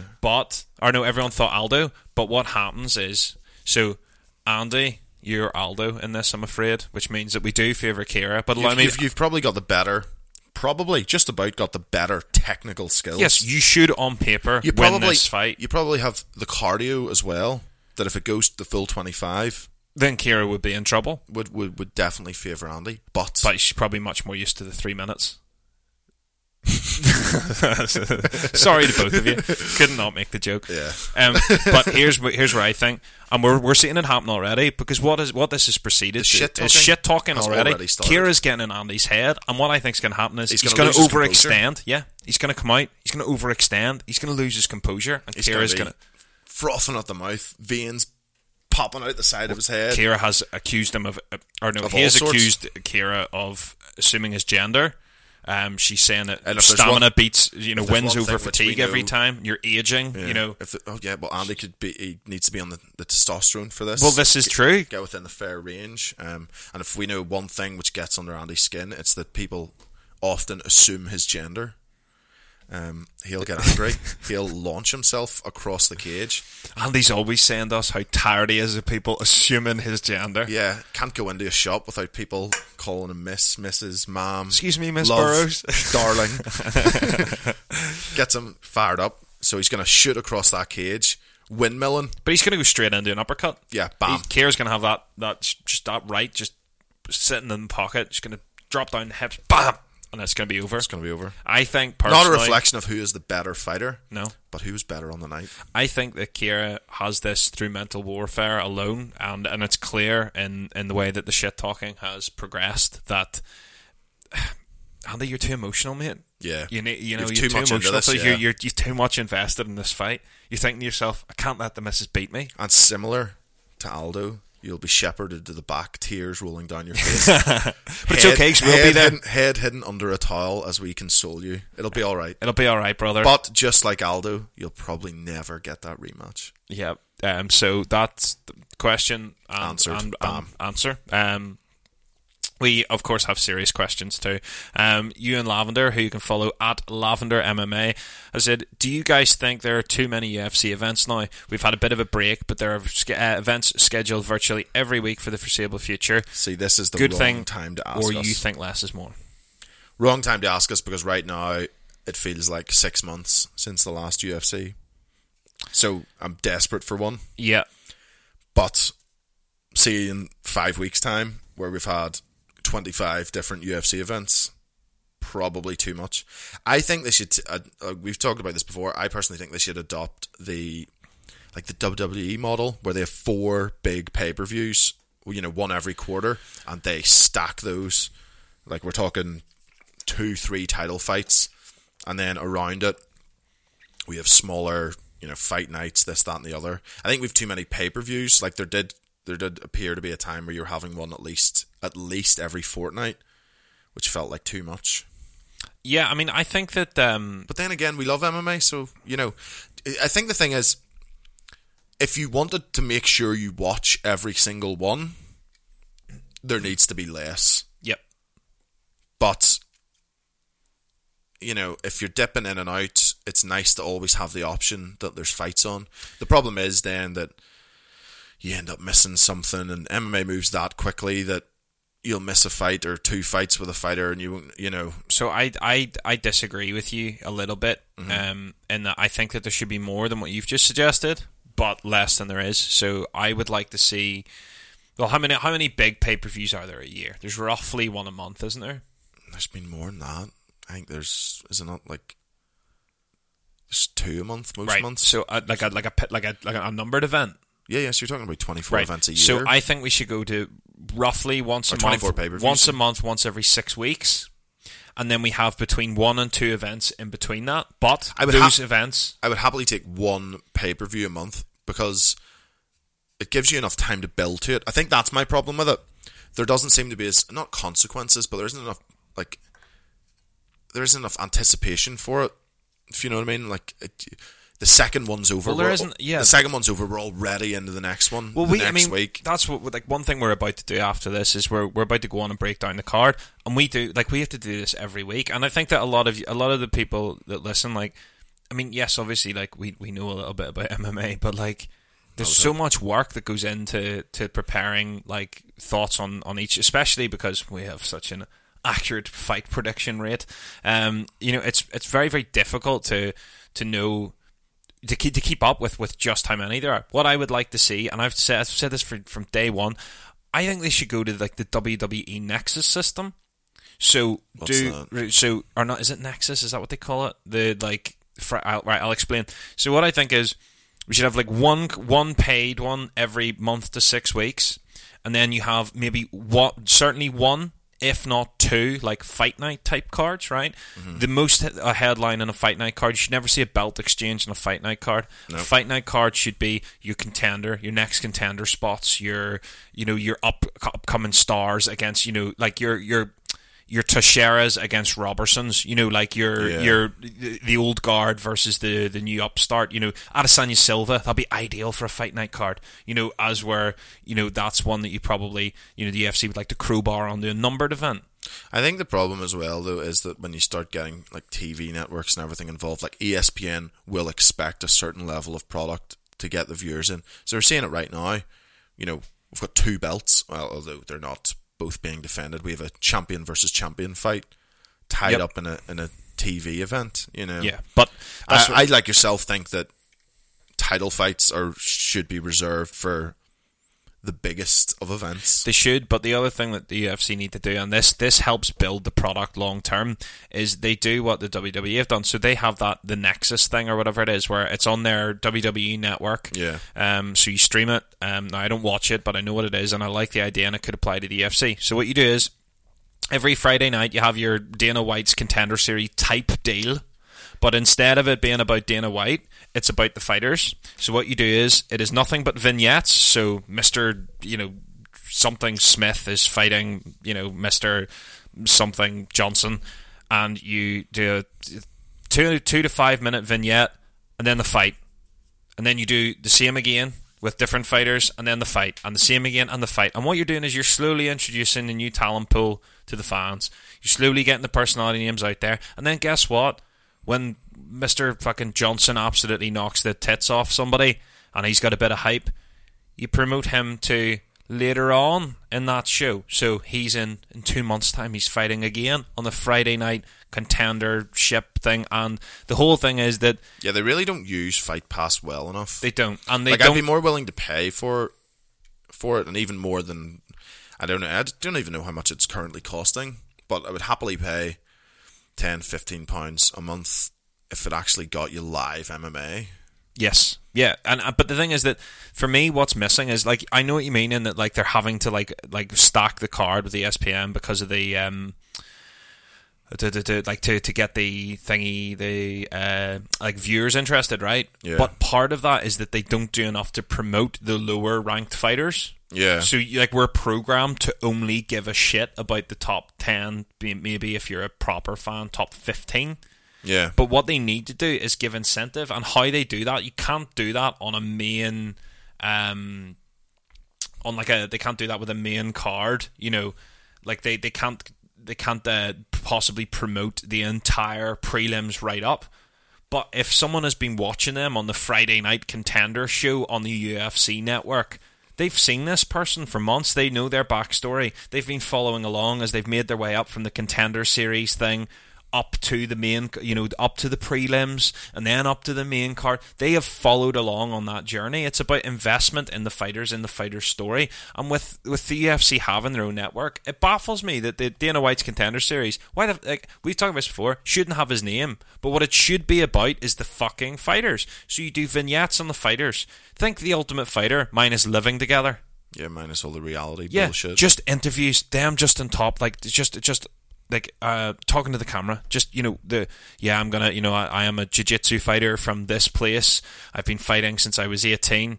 This is my big shot. I can't wait to get out there. What am I going to do to him? Well, I'm going to finish him in the first round. You know, it doesn't need to be complex to engage us fight fans. No, we just want to hear: does this guy think he can beat the other guy? Does this other guy think he can beat this guy? How do they think they're going to do it? And tell us. But that would be my argument. To actually have enough time to make these, you're going to have to spend time doing it, and you can't do that because currently the MMA or the UFC wheels are constantly turning. Yeah, but you strip back the number of events. That's what I mean. You need to, and that's why I'm saying that what you would have is this happens every Friday night, and you would maybe only have 4 fights. It's maybe an hour-long show, an hour and a half long, and it's on, you know, it's like something you watch once a week. Go back to that old TV style of once a week, sitting down to watch it. I think that's the issue as well, especially from a European fan standpoint. Every Saturday night, and like we can't really complain because we love watching it, and you know, our sort of routine is we get together, we get some food in, chill out, watch the fights. Now, unfortunately, the fights go from usually 10:30, 11 o'clock at night to 7 o'clock the next morning. So you're writing off, you know, most of your Sunday recovering from it, and to do that every week for, you know, I don't know how many weeks of the year on average you do it. 45 weeks of the year. Yep. So it's a lot of time to be tiring. It's tiring, and it's a lot of time to be investing, and you really do have to love it to do it, because there's been there's been a few occasions where we've just got burnt out on it because there's so much of it, and it's not because we're not interested in the fights or those particular fighters. It's just that when you're constantly consuming, you're not having time to digest what you're watching before the next one's being shoved down your throat. And it's different for American fans in that time zone because it's less of a taxing situation. But like, it's just non-stop. So yeah, I 100% agree that I'd rather see the quantity come down slightly and the quality go up. It's been especially annoying when we've seen in recent times now. If with time, you could research into it and get the actual event numbers, but I don't have those with me off the top of my head. But there have been sort of very substandard pay-per-view events. Yep. And I think that's literally just because they're diluting the product too much. They've too much stress on the roster, and the problem is as well, you end up having a roster like they've got at the minute with 600 fighters. Yeah, how the hell is anybody supposed to get? Point. You know, how are you supposed to be invested? But that's my point. And how are you supposed to be invested when no one's showing you that you're not exposed to these fighters in any way? And that's why I think a feeder system. So go back to the basics, and that's so my answer to you and Lavender. And thanks again for tuning in. Thanks for getting in touch with your questions. And if you want to follow him again, it's at Lavender MMA. I think that for me, what I would like to see is 1 to 2, maybe even 3 at a push if it's a 2 fight nights and 1 main event. So one numbered event every month to 6 weeks, and 1, possibly 2 fight night cards. But what I want to see is a weekly TV show with the focus just being 4 fights.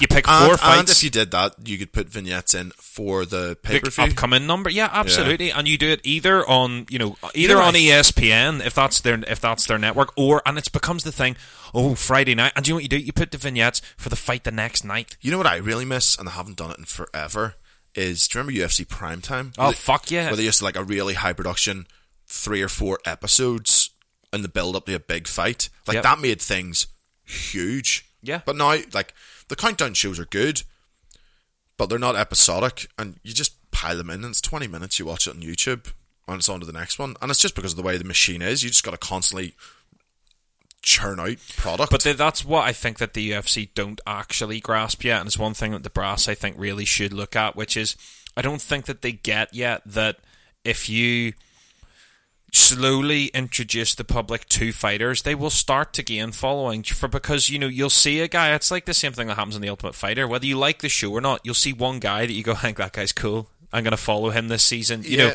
you naturally find people that you like or don't like, and you either want to see the people you don't like get beaten or see the people you do like win, but either way you'll follow it. Once a week you do a TV show that is on at 9 o'clock and it lasts for an hour and a half. There's 4 fights every Friday night.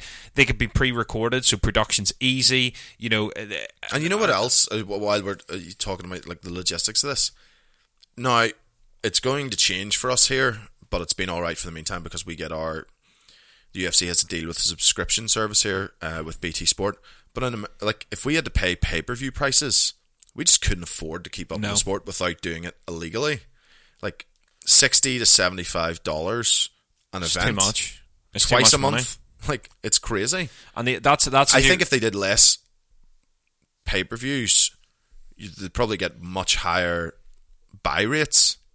And that's an interesting point, because what that almost ties into my model, which would be, if you do that, right, people will not only pay those, but you can make money off advertising on the cards that people will tune in to watch because they're free on ESPN. Yeah. You're going to be able to sell your advertising slots. Yeah. Did you hear apparently they're going to try and institute pay-per-view prices for certain big UFC events in the UK? Good fucking luck with that. Suck my dick. Yeah. What? Oh, I'm staying up. I'm already paying for a subscription service to stay up to 3 o'clock in the morning. Hang on, no. 3 o'clock in the morning is the start of the main card. Yeah. No, I'm just talking about it's pay-per-view, so it'll be pay-per-view's just main card, isn't it? Yes. Yeah. Yeah. No, prelims. Well, regardless, that's what not early prelims. 1 o'clock in the morning is normal prelims. Yeah. And we're going to have to pay the guts of £50 or £40 or whatever for the privilege of that. My beans. Yeah, you can piss right off. This is the thing, is like I've said this before, it's like I don't support the UFC, so I don't pay for the product. Ooh. Now, here's the thing. That sounds dodgy.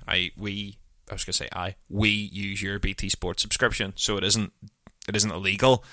But, you know, I personally feel quite good about not supporting it, because I watch it because I'm a massive fan, but I do not believe in the way the company operates. No. So I won't support it. Yeah, good luck getting UK or European fans to cough up pay-per-view money on top of a sports subscription price to watch it between 1 and 7 in the morning. I think that the US, though, like I think more so even than us, this model of, what if they just got rid of pay-per-view in general and just charge more for a subscription service? Yeah, but I think that the problem is that, you know, when you've just sold your company for $4.5 billion, you're not going to. Yeah, but like, I think people will be far more inclined to spend 20 to 30 quid a month, probably, and get it all.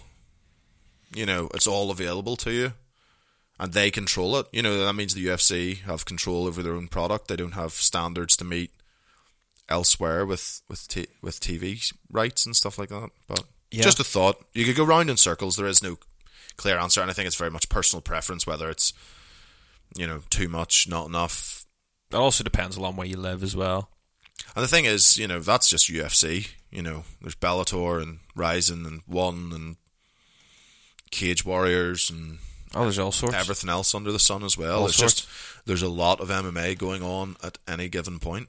True. I personally think that they should switch the model, is my honest answer, Ewan. So one thing I will just highlight before we move on is Ewan did respond as well to Andy's question about nicknames. So he said Ian the Barn Oil Loveland, Julian the Cuban Missile Crisis, which is Julian Marquez, and how dare you speak ill of Julian Marquez, friend of the podcast. Hopefully coming on at some stage. We've been trying to pin him down for that, but hopefully coming on some stage. And James Krause. That's definitely a terrible nickname. Really? See, I think the opposite. I think it's fantastic. Do you? Yeah.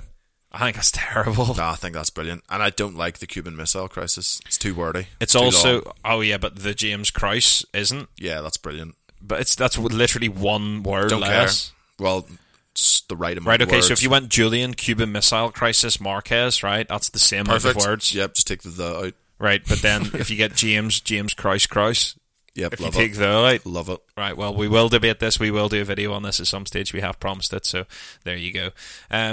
The last thing we're going to do before we wrap up for the day is we are going to discuss our picks for, of course, you can join us in Topology for this, for our picks on UFC on ESPN +1. So, the group is growing, may I say? yes, it is. We have a group, which is the Super Rad MMA Show group on Topology.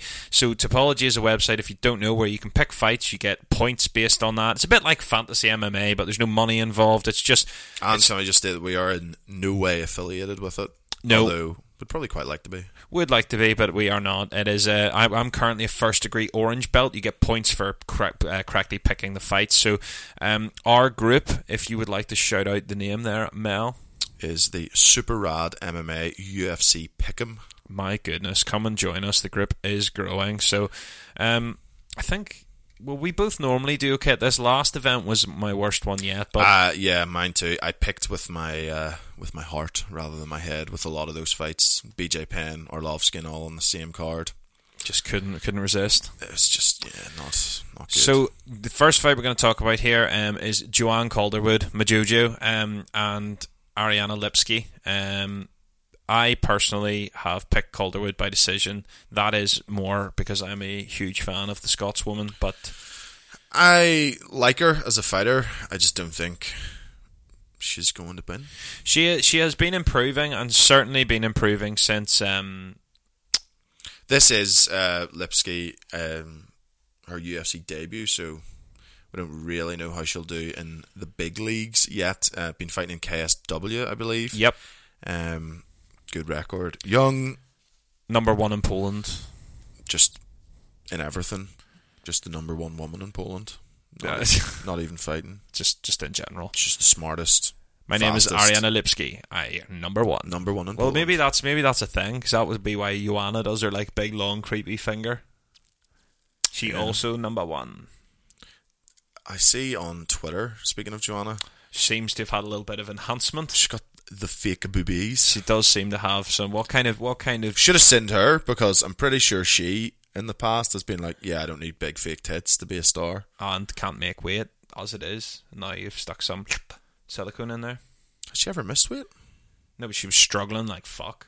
And now she's got Now she's got fake boobois to worry about as well. two What extra kind- problems. What kind of bees make milk? What type of bees make milk? Mm-hmm. Boobies. Boobies. Yeah, boobies. Excellent. Yeah, so yeah, I love that. Like, bloke, we're just so simple. It's like boobs. Excellent. Nice. Yeah. So, going back to the fight, I've picked Lipski by decision. I think Calderwood she can be fairly tough, and she's only really the only finish I can remember losing was Andrade tapped her, but yes, Andrade is an absolute she taps a lot of people. monster. So, yep. Yeah, I like her kickboxing. I think that and her experience in the UFC should give her a bit of an edge. But it's a tough one to call, because she lost to Cynthia Cavillo, got tapped by Andrade, but you can't look too much into that. On Topology, everyone seems to be favouring Lipski by some margin, but she is an unproven entity at this stage. Young though, Calderwood 33, so definitely in the upper years. A veteran, I believe. A veteran, yes, in the upper years of fighting careers generally. But that's a good question. We've seen men fight on really late, right? We've seen men a lot of men fight on to their late 30s. Some bigger divisions. Some even go on. I was just going to say, in heavyweight, you see them into their early 40s, and you see the occasional freak go on to 45 or even 50, like Dan Henderson. What's the crack with women? What age do they? I don't know. Do you know what I mean? It's still like. What age is home? 38. No, she's not that old. Are you sure? Yeah, I think she's early 30s. She got divorced, didn't she? I think she's in the process of getting divorced. Oh dear, it's terrible. Yeah, Nobody likes to hear that. It must be hard, all the same, to be married to a UFC fighter. Yeah, she's 37, mate. Is she? Yeah. Right. Well, I don't know. That is a borderline older lady. A borderline older lady. Once you're at 40, you're an older man and an older lady. Now, I'm not saying you're old. I'd say 37's a fairly old fighter, regardless. I wouldn't classify, especially with her years of experience. Yeah, I'm not sure. I suppose women's MMA has less of a public spotlight on it. Obviously, only sort of being in the UFC, the premier event for the last couple of years. So I don't know. We'll have to see. I suppose we'll learn as it happens. I can't really think of many older than 37. Marion Renault, she's in her 40s, I believe. Yes, 41, I think. 40, 41. She's a teacher still. Yeah, and there's another woman who she fought recently, because I remember saying that this was like the oldest combined age in a fight, but I can't remember who it was. But anyway, so I don't know. We'll find out as it goes along. But yeah, True. It seems it's an interesting question, though. Like, if I suppose because what is it like? Why do people decline? Fighters? Yeah, why do they decline? Like a lot. Like with men, it's to do with testosterone normally, and the inability to maintain the muscle. But women fighters presumably don't have the same hormones. It'd be different, a different balance. So do they get affected in the same way or not? I don't know. I'm genuinely not sure. Don't know. Do you know what? A friend of mine is a doctor. I will ask him that about like, does aging hit them in the same way athletically as it does with men, or is it different? I'm curious about this now. Yeah. Speaking of veterans, Mr. Donald Cerrone, so you can go get some Donald Cerrone. He is fighting Alexander Hernandez, the up-and-comer, ranked number 12. Is this fight a lightweight? It is, yeah. Cerrone returning to lightweight. Good man, where he should be. I do not understand how Alexander Hernandez is the favourite in this fight. Only moderately, but yes. Still. Well, I'll tell you why. Because although I have picked Cerrone by submission nonetheless, same here. I do think that Hernandez... I think the question I have is I do just have this little, like, whenever I was like dialing my submission in, my submission of my submission, I did get a little twinge of but there's just that unknown thing where like he could just be a fucking killer and we don't know it yet because he hasn't fought the people he needs to prove that. So I do have a little bit of doubt, probably more than I had. Yeah, probably more than I had with Perry, to be honest. I just think Cerrone's better everywhere. I don't think he's in any way done yet. I think he should have been at lightweight the whole time. Yep.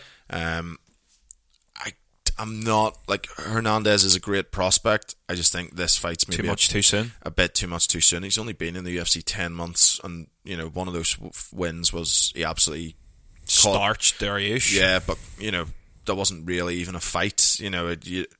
Caught him with like one of the first punches thrown. So I can't pick against Cerrone in this. I think it'll probably look pretty similar to the Perry fight. I think there'll be moments on the feet, and Hernandez may even take him down. And I just think Cowboy's too good on the mat. You could well be right. I don't think Hernandez will particularly want to stand with Cerrone either. No, but the thing that does concern me is that Hernandez is like, now okay, Cerrone is a black belt in BJJ. Hernandez is I think a purple or brown belt I think, but he is apparently fucking ridiculous. Like, he's also jacked to the tits. Yeah, I am not fucking convinced that is natty, bro. No, he is carrying something a lot of funny muscle. going on, carrying a lot of muscle for someone who's quite short and lean. He's only 5'9", and he's literally, as you said, he's jacked to the tits. Like, so it's hard to say, but I personally do. I have Cerrone by second round submission. I have the exact same pick. Oh, what a shock. Next, right, and this is an interesting one. Carl Robertson stepping in, as we talked about, against Glover Teixeira. Now, I see from your computer screen that you have also I have gone the exact same way. We watched Robertson fighting not that long ago. Jack Marshman. Yep, and his 1-2, his single pop shot boxing was fucking unbelievable. And I am making a very bold prediction that only 27 half, only about 13% of people are making the same pick as me. I think Robertson starches Glover in the first round. I'm going that way too. The only other way I can see this really going is Glover tapping him. Glover could tap him. Yeah, which would be the smart move. Which would be. Glover hasn't, like, his last few fights. I'm just worried his chin's gone. He looked pretty listless against Corey Anderson. And before that, who did he fight before that? Misha Serkinov. That's a year ago. He got the absolute lip slapped off him by Gustafsson. Well, that was in the 5th round. He was in there for... getting battered. Yeah, for a bit. Not for the full time. And I just think Anderson... What am I talking about? Carl Robertson, up at 205, could have a bit more pop. The same sort of size. Like, Glover shouldn't have that much of a size advantage over him. I just think at this point Robertson's the more refined, explosive striker, and I would worry about Teixeira's ability to take punishment as he is approaching 40. Yeah. Still training at an American top team, mind you. You know, he's in. Is he though, or has he done that? Is he still like an affiliate where he went and trained in his garage for a while?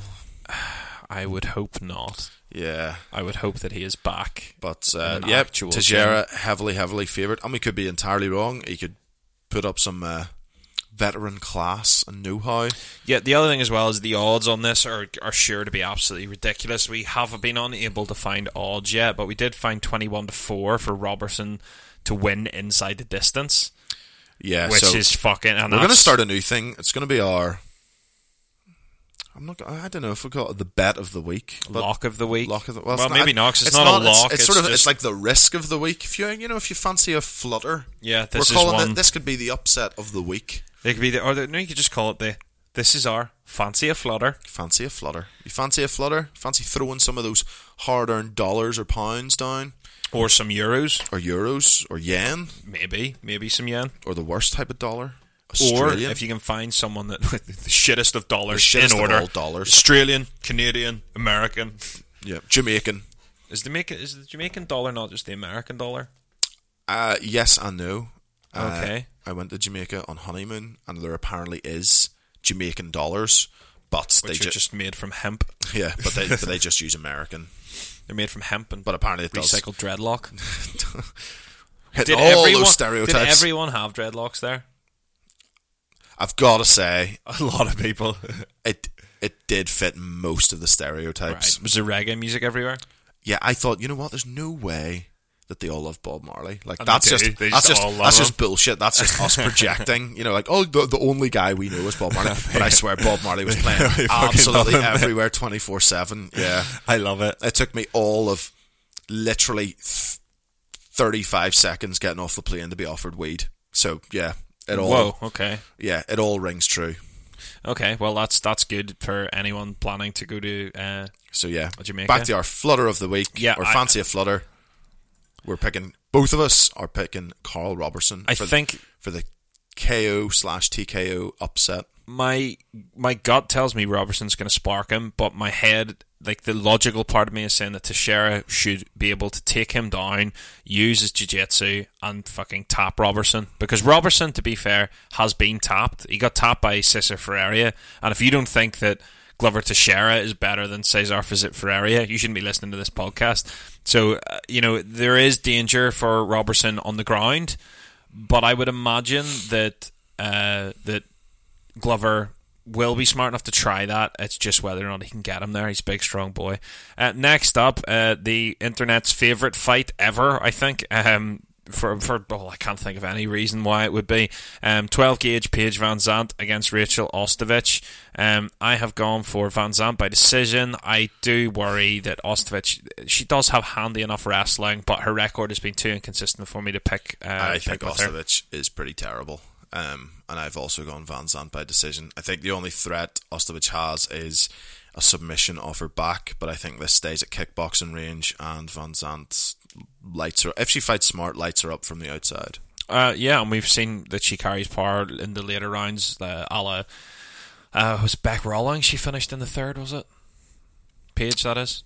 Yeah, with the, but the other thing too is, front kick. Is this not her first fight back since multiple arm surgeries too? True, she has not fought in a year. Well, I mean, that's a considerable amount of time. That's not that long, though. I thought it was... Well, she's fought once in the last 2 years. That's not a lot. And she lost both. She did.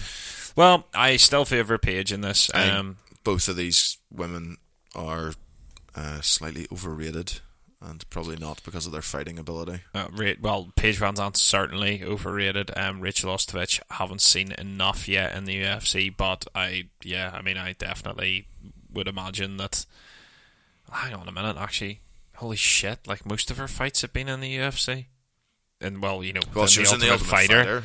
Holy shit balls. So, like, I didn't know they counted as official fights. That's what I was wondering there. It's like to say they count, but apparently they do. It must have been in that season, because usually they don't. They count as exhibition fights. Maybe it depends on like what athletic commission were, you know, overseeing it or whatever. Jose Benavidez, Dustin Ortiz 2.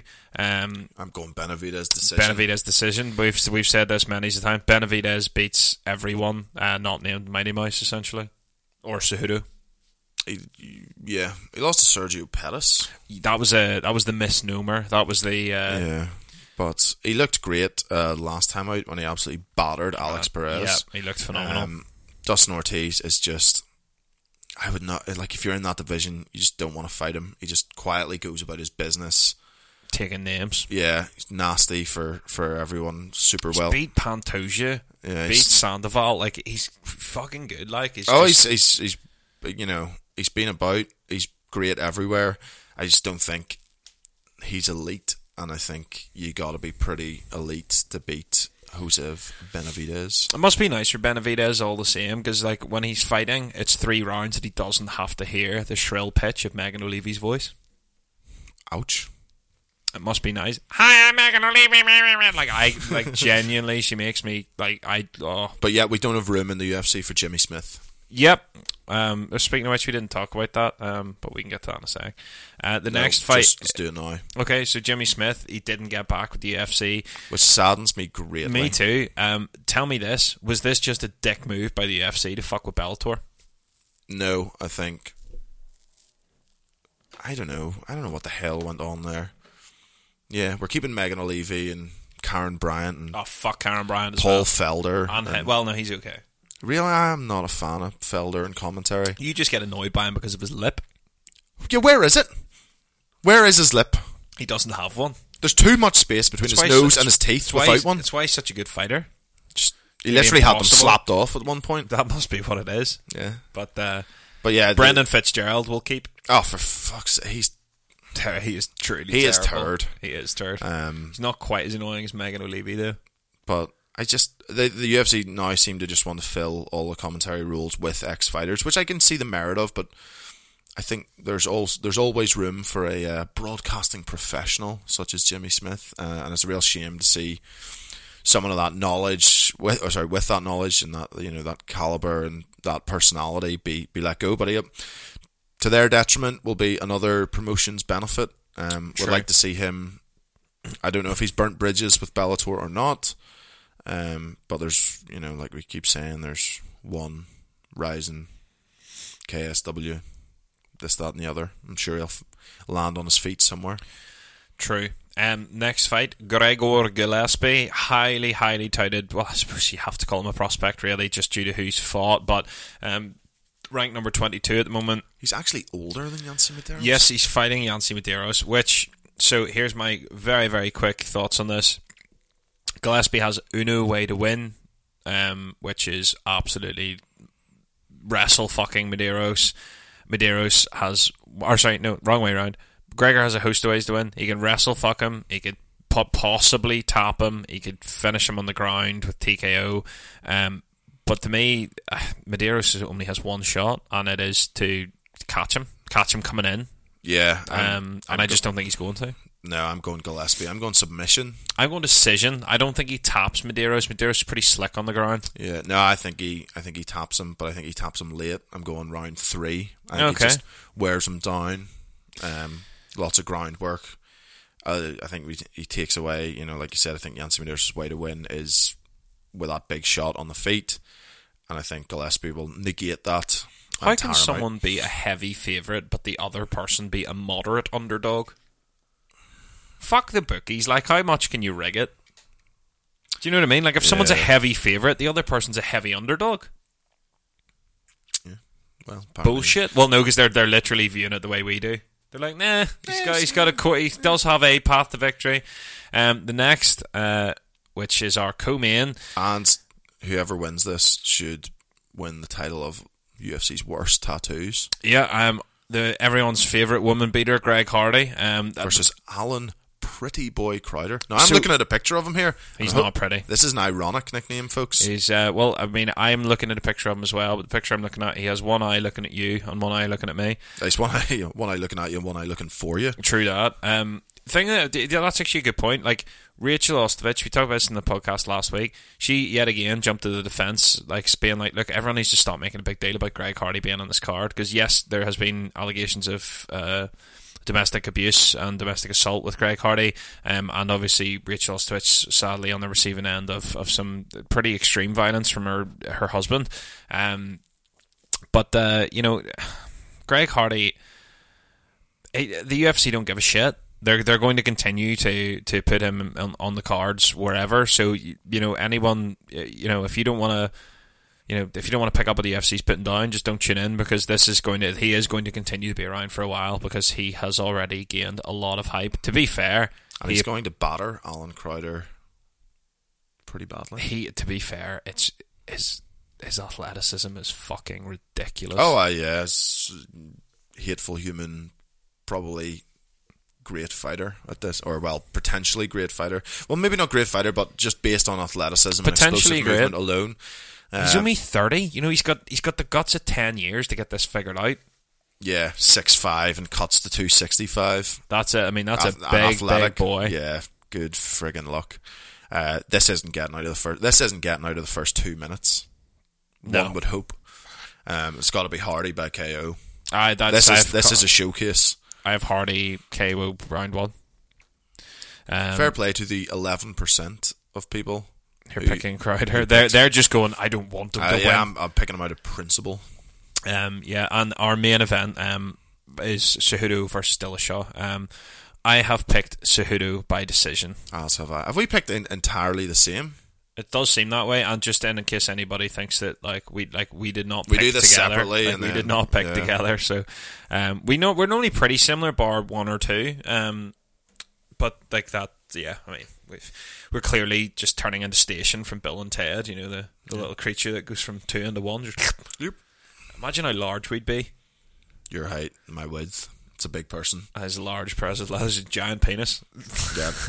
Well, you'd have 2 put together. Yeah. Well, yeah, exactly. Would you rather have? Yeah. Like a really long skinny one, or like a really short fat one? Was that what you were going to ask? No, I was going to say would you rather have like one like comically massive dong, or two large, just like on the large. Oh no, scale. Like one comically large. Large, like so big you couldn't use it. No, yeah, because like that's when you'd just be like, if someone's slabbering at you, just be like, yeah, well, and what? You just bust your dick out and just be like, and what? Just club them. What are you gonna say now? You gonna say nothing? You say fucking nothing. Just club them. Yeah, do what DC did to Stipe. He must be packing an how absolute much hog. Do you have to be packing the fucking so to those who don't know, Stipe played a prank on DC. DC's response was just to go and just show Stipe his dick and just go, that's a real man, son. Just get it out. That's it. Just literally bust a hog out and just go, there you go. If this is who you're fucking with, you're fucking with a real man. I reckon that's when he won the fight. He was doing that to the heavyweight champion of the world at the time. That's what he just pulling his dick dick must out. Be massive. You just go up to the heavyweight champion of the world and you're like, look at this. Just look at this. Look. This is, you're in trouble, pal. You only need to look at this. Do you wonder why I struggle with my weight cut down to 205? It's this, mate. It's this. It's just this. I can't get the weight off me. It's got a couple of kilos of water weight in it. Yeah, just holding water. Yeah. It all pulls there when I'm cutting weight, and then it just hangs really low. That's why the towel's there. That's why they had to get the towel out. Just hangs literally between his toes. 2 towels, just all the way to the ground. He needs the hoop curtain, which the females have. I just imagine it. And John Jones has gone for yet another single leg on DC. Oh, he's let it go. I think it's a single leg. Oh, no. Yeah, He's let it go. John Jones shooting in for the triple leg takedown. And, of course, DC using the tripod defense there. He's posting. He's framing up. He's got it stuck between the cage. Oh, dear. So, yes. Yeah, back to this rather important main event. So here's, right. First of all, I picked Cejudo by decision. I don't think Cejudo makes weight. Cejudo doesn't make weight? Yep. Big call. I don't think so. I think that... I think they both make weight. Yeah, quite probably, but I just have this feeling that...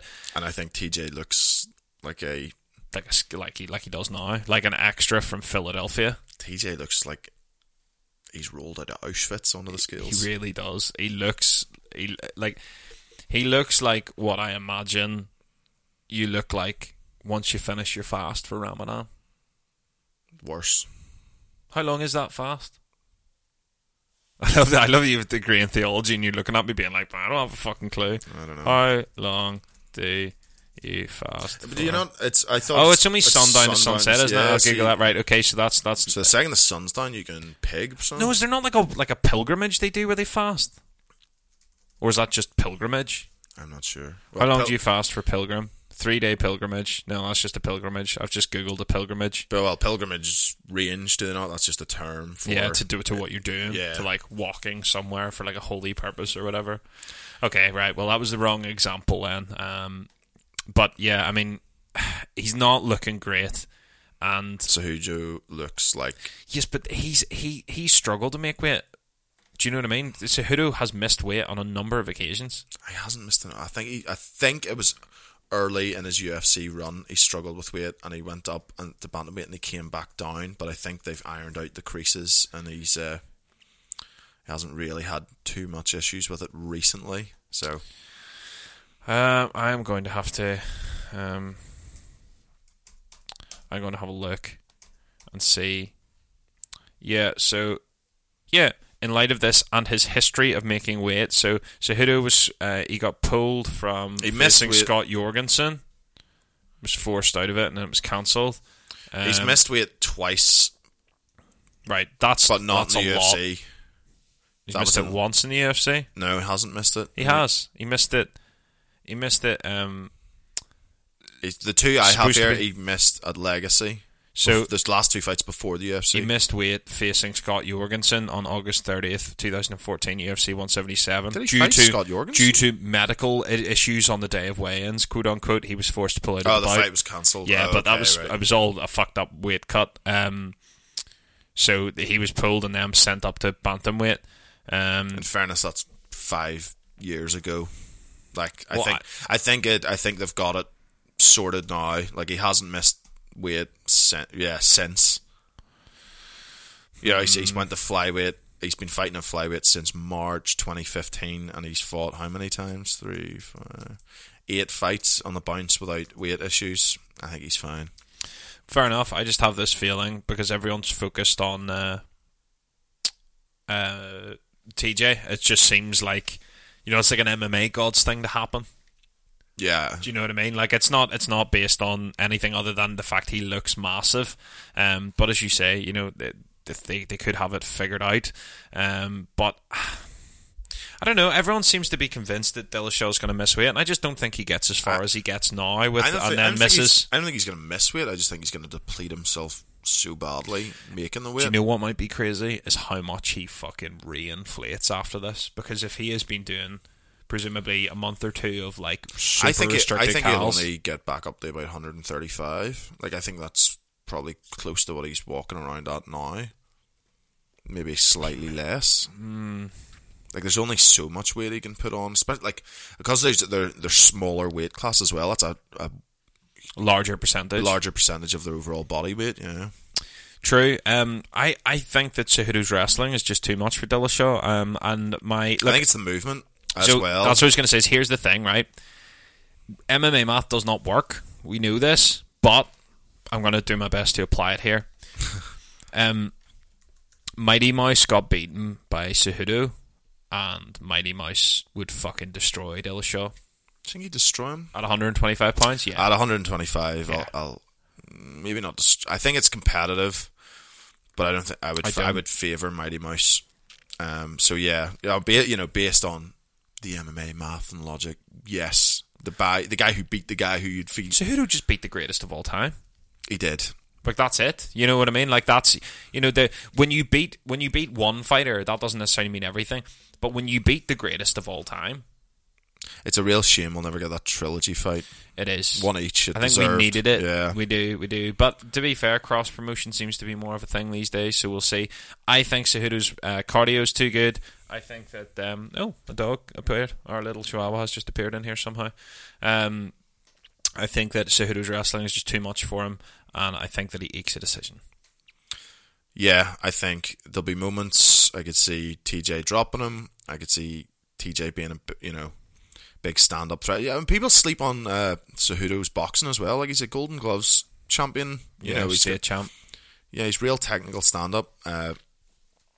Obviously, TJ has great technical stand-up, but it's more unorthodox movement. Mm-hmm. But I think TJ will be, a massive threat in the early rounds if he carries the power with him. But I think Cejudo overtakes him and wins a close decision. You could well be correct on that. I would much rather have seen this fight at 135, but alas, here we are. If you have enjoyed today's show, and that's only if, because we get it, maybe you don't like us, maybe you don't like the show, that's absolutely fine. Maybe kudos to you if you don't like us and you've got, 2 hours in? Well, maybe we don't like you. Do you know what I mean? Have you ever thought about that? But you know what would make me like you? If you got onto patreon.com/SuperRadMMA and helped support the show so we can keep bringing it to you. Yeah. Something like that. Or if you went to, say, PalookaMedia.com, checked out our apparel line. Yeah, there's some tasty t-shirts, which you can see. Have you been eating t-shirts again, Mel? They are. They're delicious. Do not consume t-shirts.